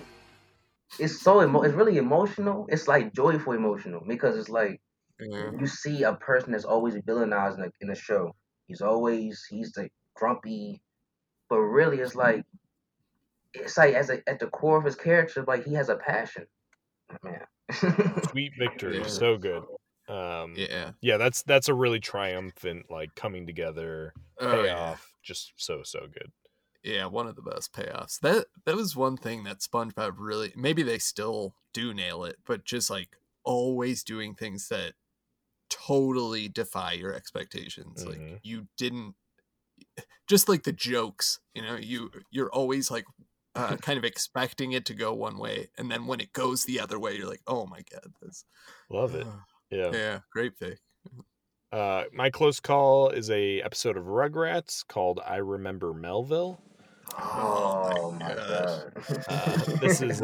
This is of course where Chucky's pet bug dies and he's essentially inconsolable. The kids try to find him a replacement, which doesn't work. The whole episode is really the kids trying to get Chucky's mind off Melville, but it's so sincere and sweet and relatable in a bunch of ways, of course, of wanting to make your friend feel better. Of course, the loss of like a friend, in this case a pet, I guess, a bug pet. I don't know, I rewatched this episode yesterday and I was like, dang, like this feels close to making my list. It's really deep. It's really like dealing with like I think Rugrats. Like I love Rugrats so much. Like growing up and looking back now, because I've really realized that like what you just said is like they really know how to like touch on things. Like they touched on grief and loss very much in the show. Like I just thought about that. Like the Mother's Day episode, that was going to be another close call for me, but like that's too emotional, you know what I'm saying? But like the fact that they like, I never seen that in a show. Like babies are processing loss and death. It's kind of crazy in a sense. It's crazy. Yeah, it's crazy. Absolutely, yeah. The Rugrats can get into that, and it always seems to hit. Maybe my favorite joke from the episode is when he comes back and they've replaced his bug with a snail. And he goes, that's not even a bug, that's a snail. And I love Phil going, he noticed. Oh, anything exciting happened while I was gone? Nothing much. Phil found a piece of gum under a rock. Yeah? And Lil ate another mud pie. Neat. And, oh yeah, your bug died. What? Belleville! 1 minute he was fine, and the next... I want it back! Chucky, don't worry. We got you a new bug. I don't want a new bug! And besides, that's not even a bug. It's a snail. Yeah. Told ya. Yeah, it's a lovely episode, and like the definition for me of a close call, like just really missed. Not that you have to, Andrew. Did you have a Ferguson? I kind of defaulted on Welcome Freshmen Friends. Your true friends, right? Is it true friends or just friends? I guess I'm not 100%. There's an episode of 15 called True Friends. Oh, okay. I watched this one. It just wasn't like particularly interesting, and it didn't all have to do with Friends directly or anything. So it just felt like kind of a stinker. Perfect. Yeah, I don't doubt any of that. Yeah. Quincy, not that you have to, did you have any Ferguson? Yeah, like I have just two I found. One was Kenan and Kel to Catch a Thief. And I just found like the man's like bad friend episode. It's funny as I don't know what. Like it's a really funny episode. But I would be like the fact that like Kenan's watches. He thinks his neighbor Mark took his watch, and so they just causing havoc to his house, and the whole time Kel knew. Like your father had it, yo. Like your father told me to keep it a secret from you. I'm like, what? But you had me break into someone's house. You had me literally steal from him. Like I could go to jail. It was a real thing. But like, yo, now my friend, like I wouldn't talk to Kel for a good like minute. Like I don't know if I could dump you. Like we still cool, but like, bro, like you had me go crazy, and you watched me go crazy. And I just like that was one. But then the SpongeBob one. Rip Pants, where he fakes an injury by playing a joke on Sandy, and it was like, man, that's not cool, because everyone took it serious, like the lifeguard Larry, and he thought he was dead, and he was like, my pants ripped, and everybody was like, not cool, man. That's my favorite line in that. One dude was like, bro, I thought you were cool. You're not cool, bro. I was like, that's probably the funniest line to say to somebody like that you thought was cool. Like, bro, I thought you was cool. You're not cool, bro. and then, but it's a Ferguson, but there is a highlight in it that it's just they got a perfect song they have, which was SpongeBob has a lot of uncut gems of songs in them that they don't usually do songs in their episodes, but like. They did a Rip Pants song that's just a banger, like a real like a good song. Like you forget that whole he injured himself, he lied to Sandy. It's like, man, everyone just forgave him, and it was like that song was just so good.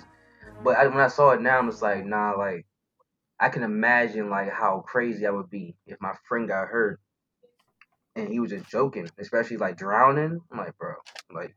Don't talk to me, bro. Like I know I'm glad you're alive, but just go away. Go over there for a minute. Yeah.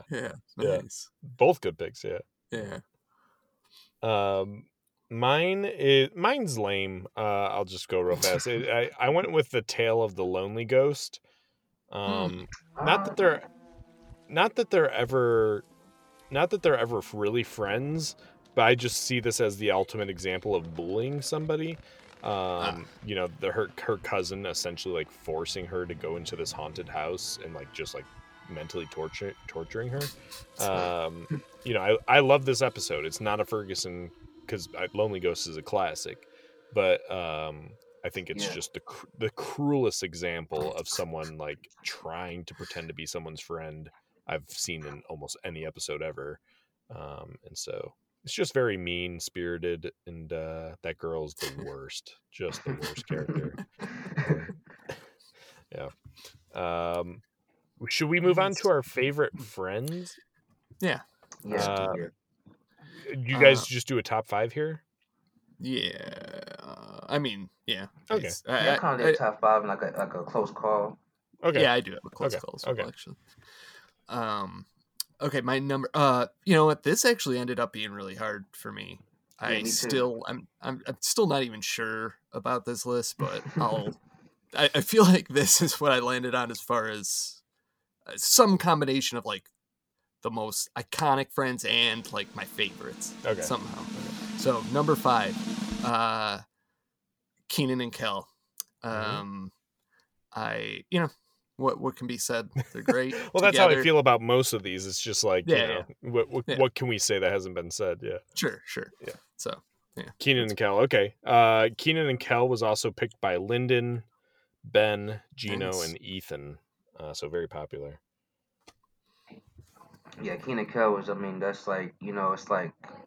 I think the theme song is like, that's why I think this Kenan Kel's a classic show, but like their theme song is a classic theme song in like the history of like TV theme songs, because I know some people have different opinions about theme songs, but I like it that like you don't know what you're gonna get into. You're just seeing them ride around with Coolio, just jamming out, you know what I'm saying, with the Universal Studios Globe. This is iconic at the time, that and so.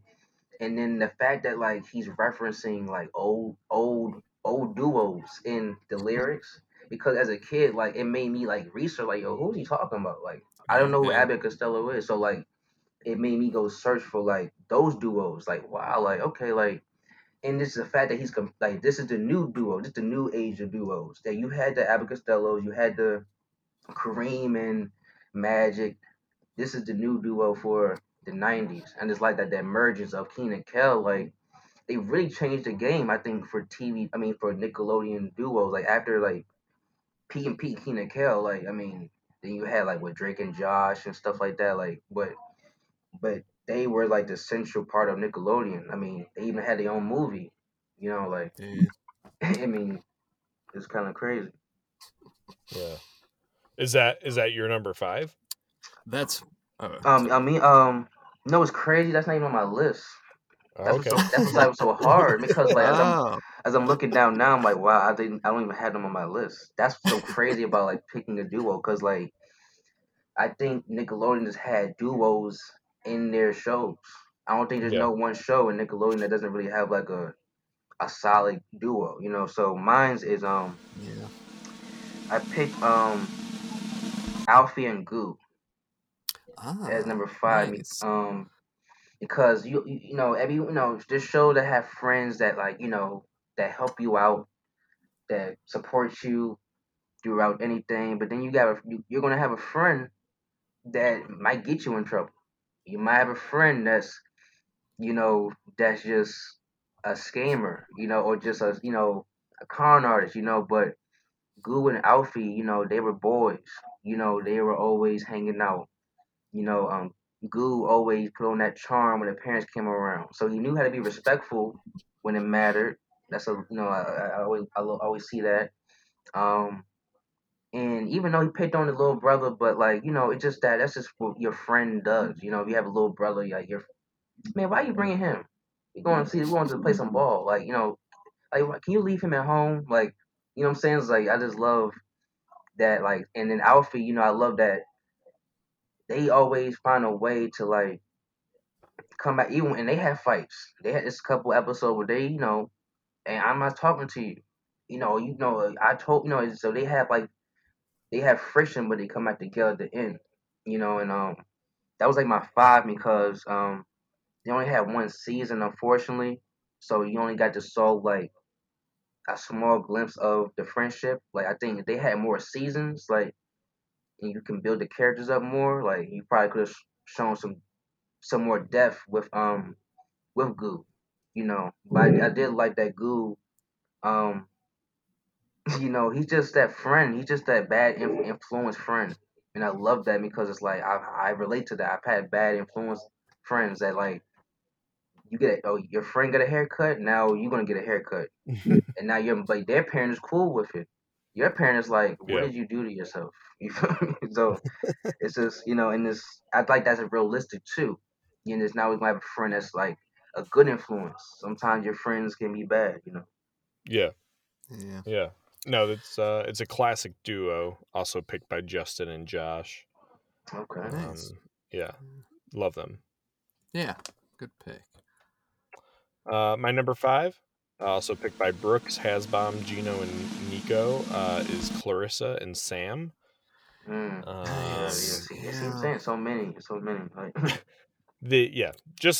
Like, I thought very interesting just in the aspect that it's a boy and a girl. I mean, there's a couple of these, but Yeah. I think it's like probably a good example of like a a situation on teen TV where like a boy and a girl don't have to be like romantically interested. That like the boy doesn't have to be a creep coming in the window or like, you know, overly eager. They're just like kind of cool friends. And I felt like that was maybe the first time I had seen that where it's like, oh, like, yeah, you can just be cool and it doesn't need to be like some weird thing. And they're, you know, they're just so casual with one another and they really like just bounce ideas off each other. So yeah, Clarissa and Sam are, I think, good ones. Yeah, nice one. Good pick. 4? Yeah, my number 4 is Tommy and Chucky. Hasbom and Brooke too. Nice. They just feel like such an essential part of the Nickelodeon friendship world. You know, they're the best of friends, of course, as kids. And thinking back, especially, I just feel like when I think of the friends on Nickelodeon, Tommy and Chucky, like I just felt like I had to put them on the list. They're classics. Quincy, number 4. Number 4, I got the same thing, Tommy and Chucky. Like, I think when you talk about Nickelodeon duos, I mean, I just in the universe of Nickelodeon, I just as if you grew up in the '90s, like really grew up in the '90s, like those like the first. That was like the first. Rugrats was the first crew you saw, and they were like the first best friends you saw. Like from a baby standpoint, like they really had each other's back. They really, you know, and just like you said, so I love the episode y'all did. That's your favorite Rugrat episodes because it's like when you look back to all the episodes, it's like wow, they like Tommy and Chucky. Even though Tommy's the leader, he needed Chucky just as Chucky needed Tommy. You know, and they feed off each other's energy. They always, sticking it through. You know, and I just, and I like that. Like they, my favorite I think episode is like when they become grown ups or something. Like they become adults. Yeah. And it's like because it's and it shows them like best friends as adults. So it's like I love seeing that. I wasn't a big fan of the all grown ups Rugrats, like because I didn't like they changed. I feel like the energy, the chemistry of the characters, so to speak. Like and I feel like sometimes it's like I was like, man, like I don't feel like Tommy and Chucky are connected no more because then the cell phones are introduced, and you see, you feel me? It's like other things is like taking them away from like when you're babies. It's like we in a playpen together. You know what I'm saying? So we feed off each other anyway. So I forgive the problems with All Grown Up. For some reason, I kind of like it, but I'm with you on their relationship kind of changing during that, and yeah. They didn't make my list, but iconic for sure. My number 4, shared by Uncle Sid, True 90s Nick, Hasbom, Justin, Brooks, is Doug and Skeeter.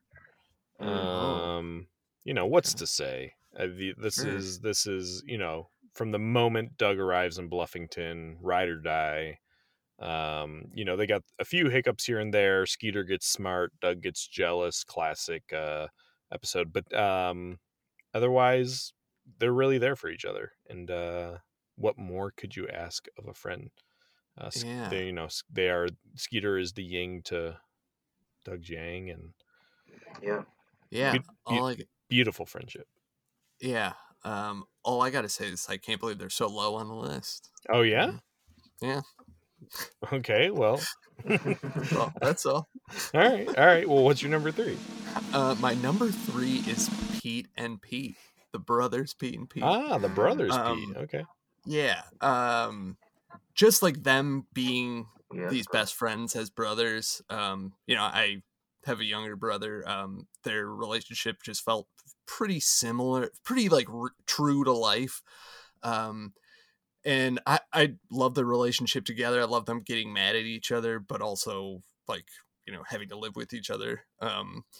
And I love just like, even as the series goes on, even as they like kind of go off with their own friends groups and stuff, they still cross paths, and they still they're obviously still living with each other at that time. And I just I feel that bond.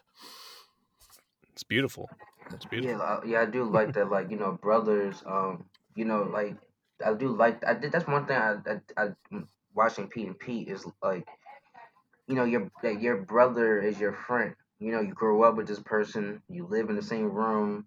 You know what I'm saying? So it's like you're gonna grow attachments and some likeness. But I like that he never looked down on his brother in a sense. He never like oh, you're my little brother. Like he looked at him as equal to him. And I think that was the beauty of it too. He accepted him as, you're my little brother. Even the episode of Halloweeny, I think it was, when they was trying to go, I think, trick or treating or something, and he had to decide like, no, like my brother, we love that. Like like I'm gonna go and do that with my brother. I don't care if anyone judges me or whatever. They also, like, since you mentioned Halloweeny, like they really did do a good job of that transition as they were getting older, and like just like how that age difference kind of like affected them a little bit more as the series went on, but there was still had that closeness. Yeah. Cool. What's your number 3, Quincy? My number 3 is Doug and Skeeter. Mm-hmm. Just like, again, just like Doug. Just like Tommy and Chucky. Those were like the first central duos I saw growing up. I always, and even in the first episode, the first person who Doug meets is Skeeter. And he introduces him to the town. Like, yo, this is Doug. You feel me? It's like like I've never really seen that before. I've never been introduced to a whole town before. School, yeah, like, oh yeah, yo, this is everybody. This is my, everybody, and this guy, got him familiar with how people talk in the town and the slang and what's cool and whatnot. Put him on to his favorite band. It changed his life. So I just love that, like, they always had that connectedness, of through each other. So they both was quirky in their own ways, and I think that's also what probably drew them together as friends. Yeah, sure. That's it's totally perfectly said. Well, my number 3 I share with Brett Wilson, and that's Little Pete and Artie. Sure. Just the other aspect of the show here. A kid and his superhero, just a unique friendship, something that, like, again, I didn't feel like I saw anything else like that on television. And they made me laugh so much. Like, they really brought out the best in each other. Such a weird friendship. Loved it. Number 2. My number 2 is Arnold and Gerald. Oh my gosh. Talk about too low. Too low. Wow. Jeez. I mean, number 2, pretty good. What we've said a lot already tonight, but just a great friendship. Feels like a really real friendship. They really care about each other. It just feels so good watching them. Yeah. I totally agree. Yeah. I mean, what can I say? They're the best of some of the best of friends. I love their whole relationship. Some might say the best of friends. Some might. Yeah. Some. Almost. Yeah. Oh, I see. Quincy, what's your number 2? My number two. My number two. I had to say Mavis and Clavis. Whoa, nice. Just to throw a curveball into the play Love a it. little bit because I think a lot of people we look at duos. Like I said, I didn't have Keenan and Kel specifically, but I did have Keenan and Kel on it. Just Mavis and Clavis, man, they're just a comedy duo that I wish had their own show of just harassing people, of just messing with old men, messing with people, not caring what they say, keeping the limits, but like just being fun with what they're doing. And I remember just seeing them as Keenan and Kel of like, wow, like Keenan and Kel can play good older people. That was the first time it clicked with me, like, and it showed like just these two older men who just been friends for so long. They've been friends since since high school, and they just been friends, old friends, just hanging on, and with canes, and it's just every time I see them, I laugh. I can't find a bad sketch where like even if the sketch is bad, they'll show up and make it better. That's how great. Yeah. They're like the Muppets. I can't Yeah. forget those two guys' name at the moment, but like the two old men that sit up and just harass Yeah. the set. That's what they remind me of so much. And it's like, man, like, and then I remember at the end of all that, you always hear them at the end of all that, like, so they're just a staple in that, in every Nickelodeon kind of show, you would hear, I think, their little cut, and I don't know, I went through all of them, but like Mavis and Clavis, I was like, man, I couldn't, I could not leave them off the list, Yeah. I love it. I like love it. that pick. Yeah. Interesting. My number two is Keenan and Kel. Just iconic. I mean, whether it's all that or their show, they're just tied at the hip. Like you hear Keenan, you think Kel. You think you hear Kel, you think Keenan, and there's just not an episode where like even when they're stealing things for each other or whatever it might be, like they're doing it out of the love in their hearts. And man, I just like when they came on screen, there was like even my number one, like when Keenan and Kel came on screen, it was like an instant adrenaline rush or like just an instant happiness, like, okay, something good's gonna happen.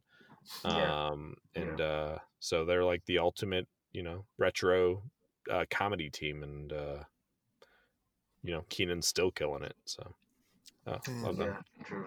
Yeah, that's a good pick, man. Keenan and Kel, like, you're right. I that's a good description. Like every time you see them, like you get hit with adrenaline because before the show starts, like they're already like doing something wacky to already keep you pumped up. So like, all right, they're like a roller coaster. It's like, all right, this is like the little roll up part, but like then the episode comes, it's like it's just good entertainment. But yeah, like I said, I didn't have them on my list because I was just trying to do something different. But yeah, they're staples. Like I mean Keenan and Kel, like I think they just changed the game, I think.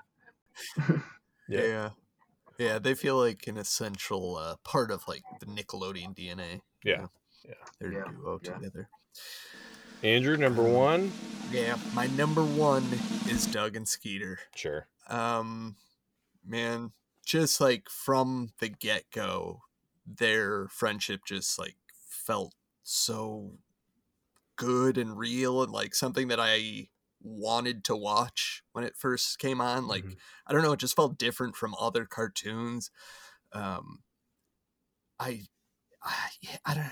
When I think about friendship and Nickelodeon, like that was the first thing that popped into my mind is Doug and Skeeter together. It's just, I don't know, everything about it feels good. They even get angry at each other a couple times, but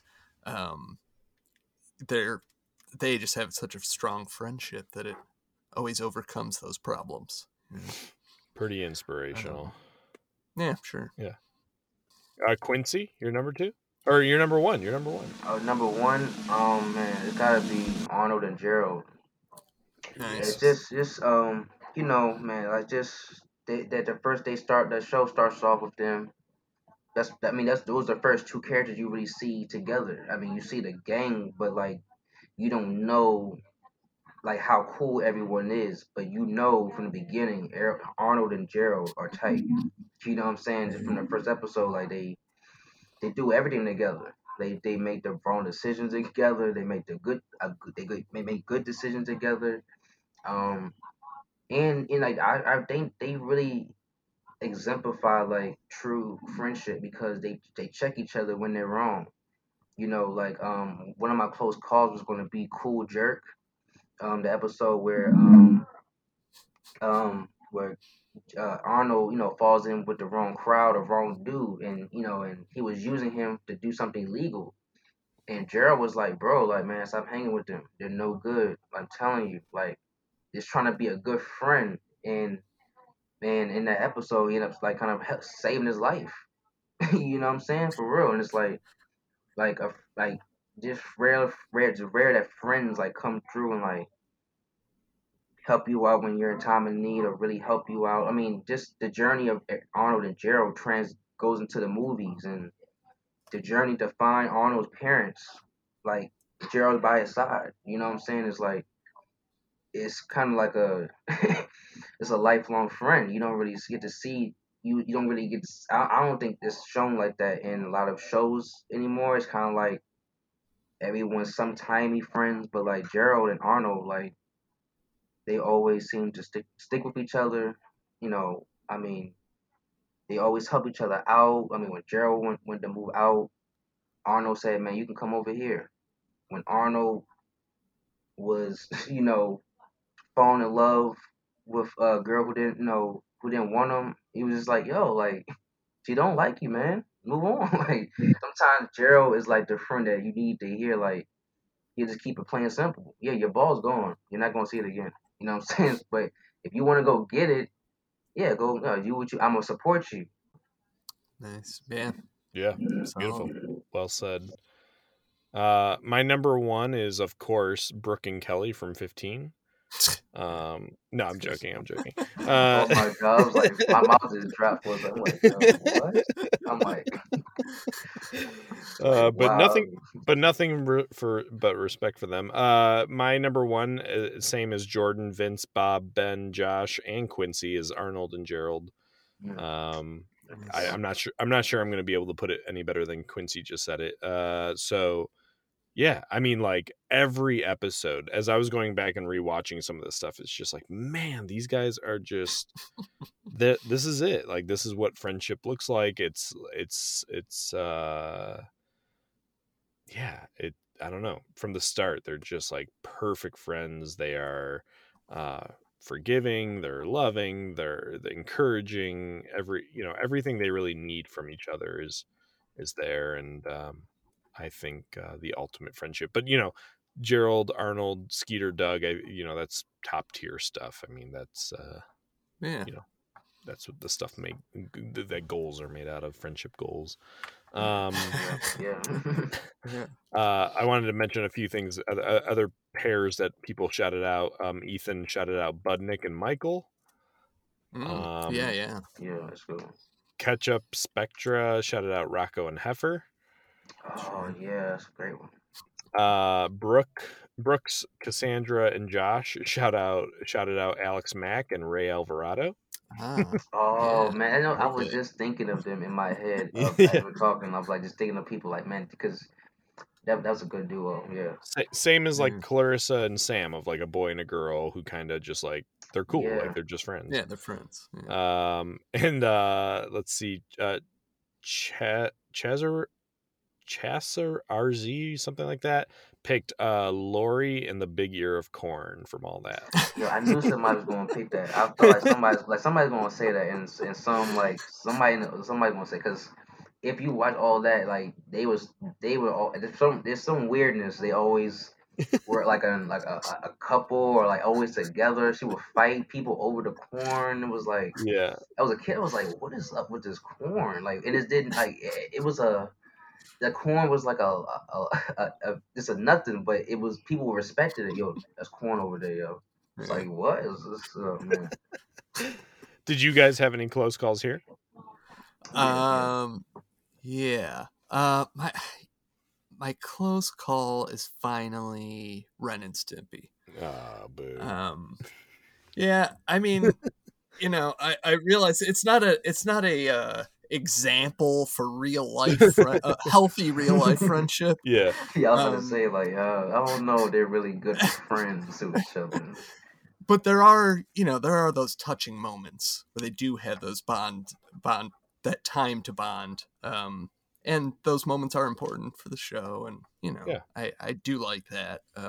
So I just felt like I wanted to mention them, even if they weren't going to make the legit top 5. Yeah. Okay. Quincy? I had Doug and Pork Chop. Oh, because cool. That's a good one.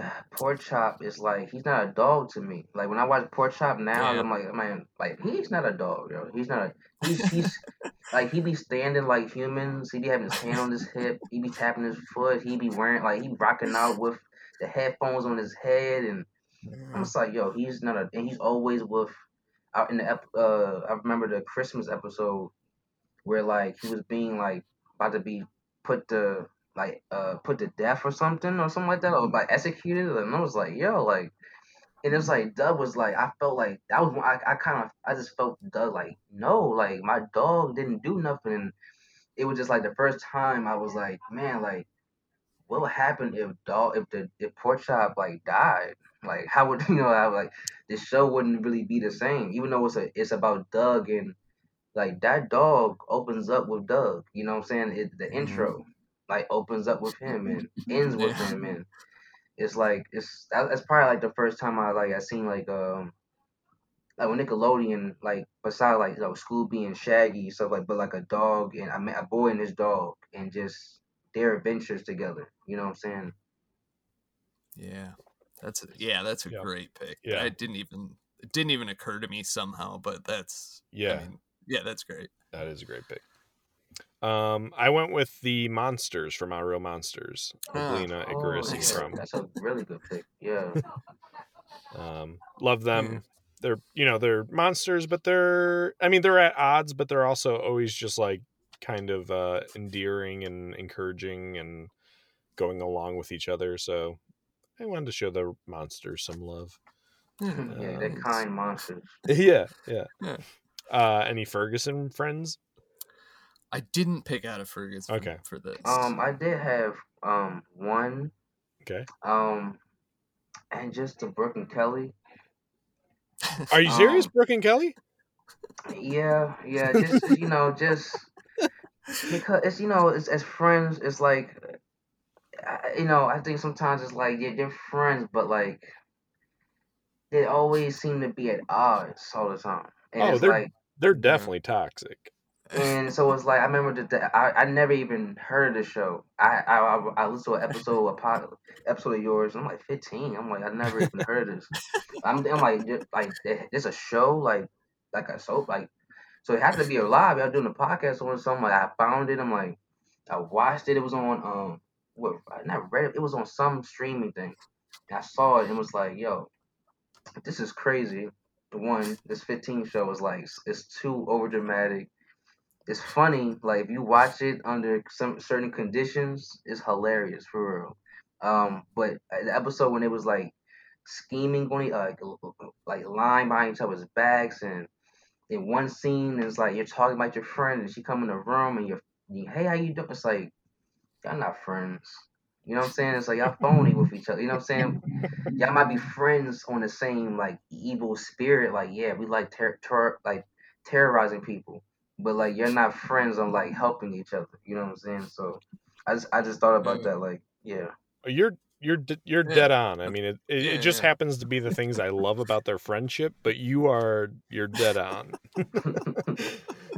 I love it. Mine is the relationship between the Rugrats and Angelica. I've really evolved throughout this. I used to really just not like Angelica. I've evolved into understanding you know, a little bit of what makes Angelica tick, how she's useful, but she's just terrible to the babies. There's just no way around it. And For no reason. yeah, she's just, I mean, she's really malicious. You know, she has a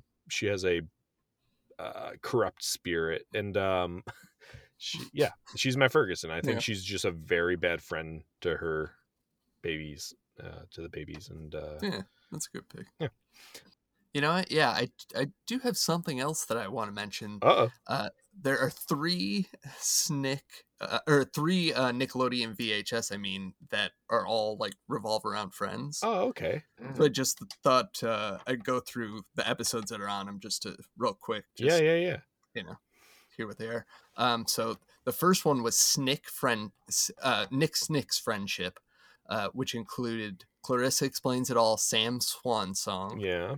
Ren and Stimpy, The Littlest Giant. Are You Afraid of the Dark? Tale of the Lonely Ghost. Wow. What? Roundhouse. Roundhouse, New Kid in Town. And it also included some Pete and Pete shorts. Artie, The Strongest Man in the World, X-Ray Man, and Route 34. Lonely Ghost on a Friend tape is like psychotic. I feel like this whole tape is a little off. Yeah. It's Littlest Giant even is like one where Stimpy's getting picked on. Yeah. Like it's not really a friend one. Yeah, it's a stretch. Yeah, it's very bizarre, these choices. There was also a Rocko's Modern Life VHS with Friends Like These. Uh-huh. It included Bedfellows, No Pain, No Gain, The Good, the Bad, and the Wallaby, Wimp on the Barbie, and With Friends Like These. Huh. Okay. You know, those are mostly pretty Friend episodes. Yeah, like Friend-heavy heifer episodes. centric. You know which one I watched? Considering it was the what's it called? It's Old Froggy. It's where Old Ed, Fogey Froggy. Yeah, Old Fogey Froggy, where Ed wants to become their friend. That's a pretty good one. That is great. Yeah, he's like getting old. Yeah, he's trying to. Yeah, I like the what's the not Wacky Deli? Is that what it's called? Where they try to help I'm losing his name. They try to help the big son keep the show alive. And Wacky Deli. I was thinking of that. I was like, man, that's a try because they saw him having trouble, so it's like, man, we can help you, you know, and that's a good friend episode. They actually Rocco and Heifer, and they had to sit and write a show together, and I was thinking about that. I should have put that down. And finally, the last VHS tape, which was like some weird thing that you could only get from buying blank VHS tapes. It was called Nickelodeon Friends Variety Pack. It included Doug Says Goodbye, Rugrats Farewell My Friend, okay, Clarissa Explains It All, A Little Romance, Rocko's Modern Life, Bedfellows, Pete and Pete When Pete's Collide, Ren and Stimpy, Ren's Pecs, and Stimpy's Fan Club.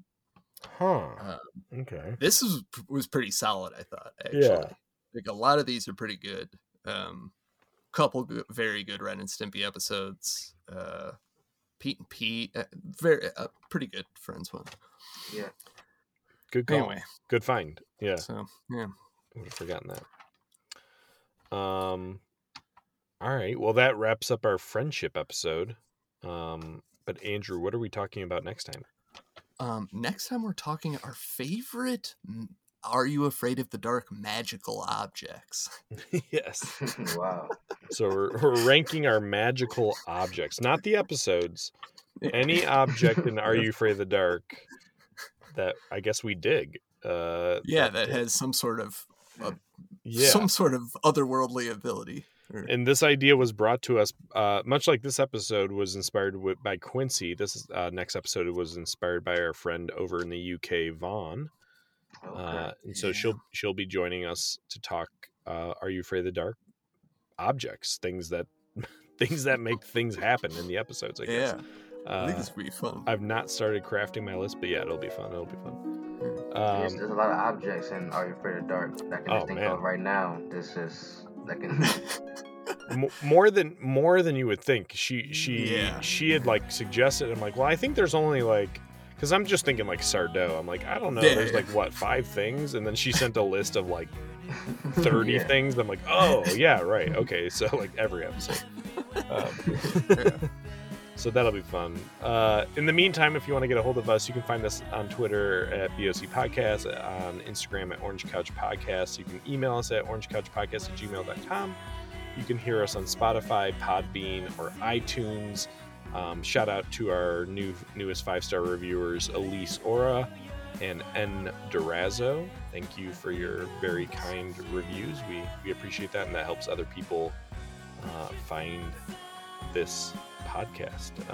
And speaking of appreciate, our friend on the Friend episode, Quincy, thank you for joining us finally. I appreciate it. Thank you for having me come on. Yeah. Yeah, it was so much fun. And we hope we'll see all you friends next episode. Cleaning up the mess that we made. You and your new friend. Making me wish I had stayed. Looking at the photos, feeling beaten. Wasting time in bed, staring at the ceiling. The incredible two-headed beast. We had each other first at least. I really hope you miss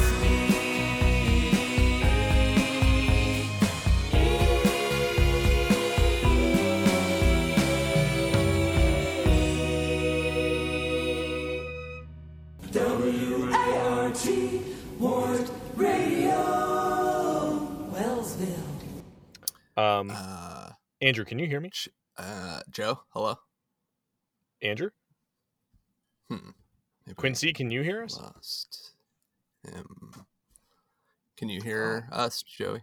Yes, hello? I can hear you. Oh, man.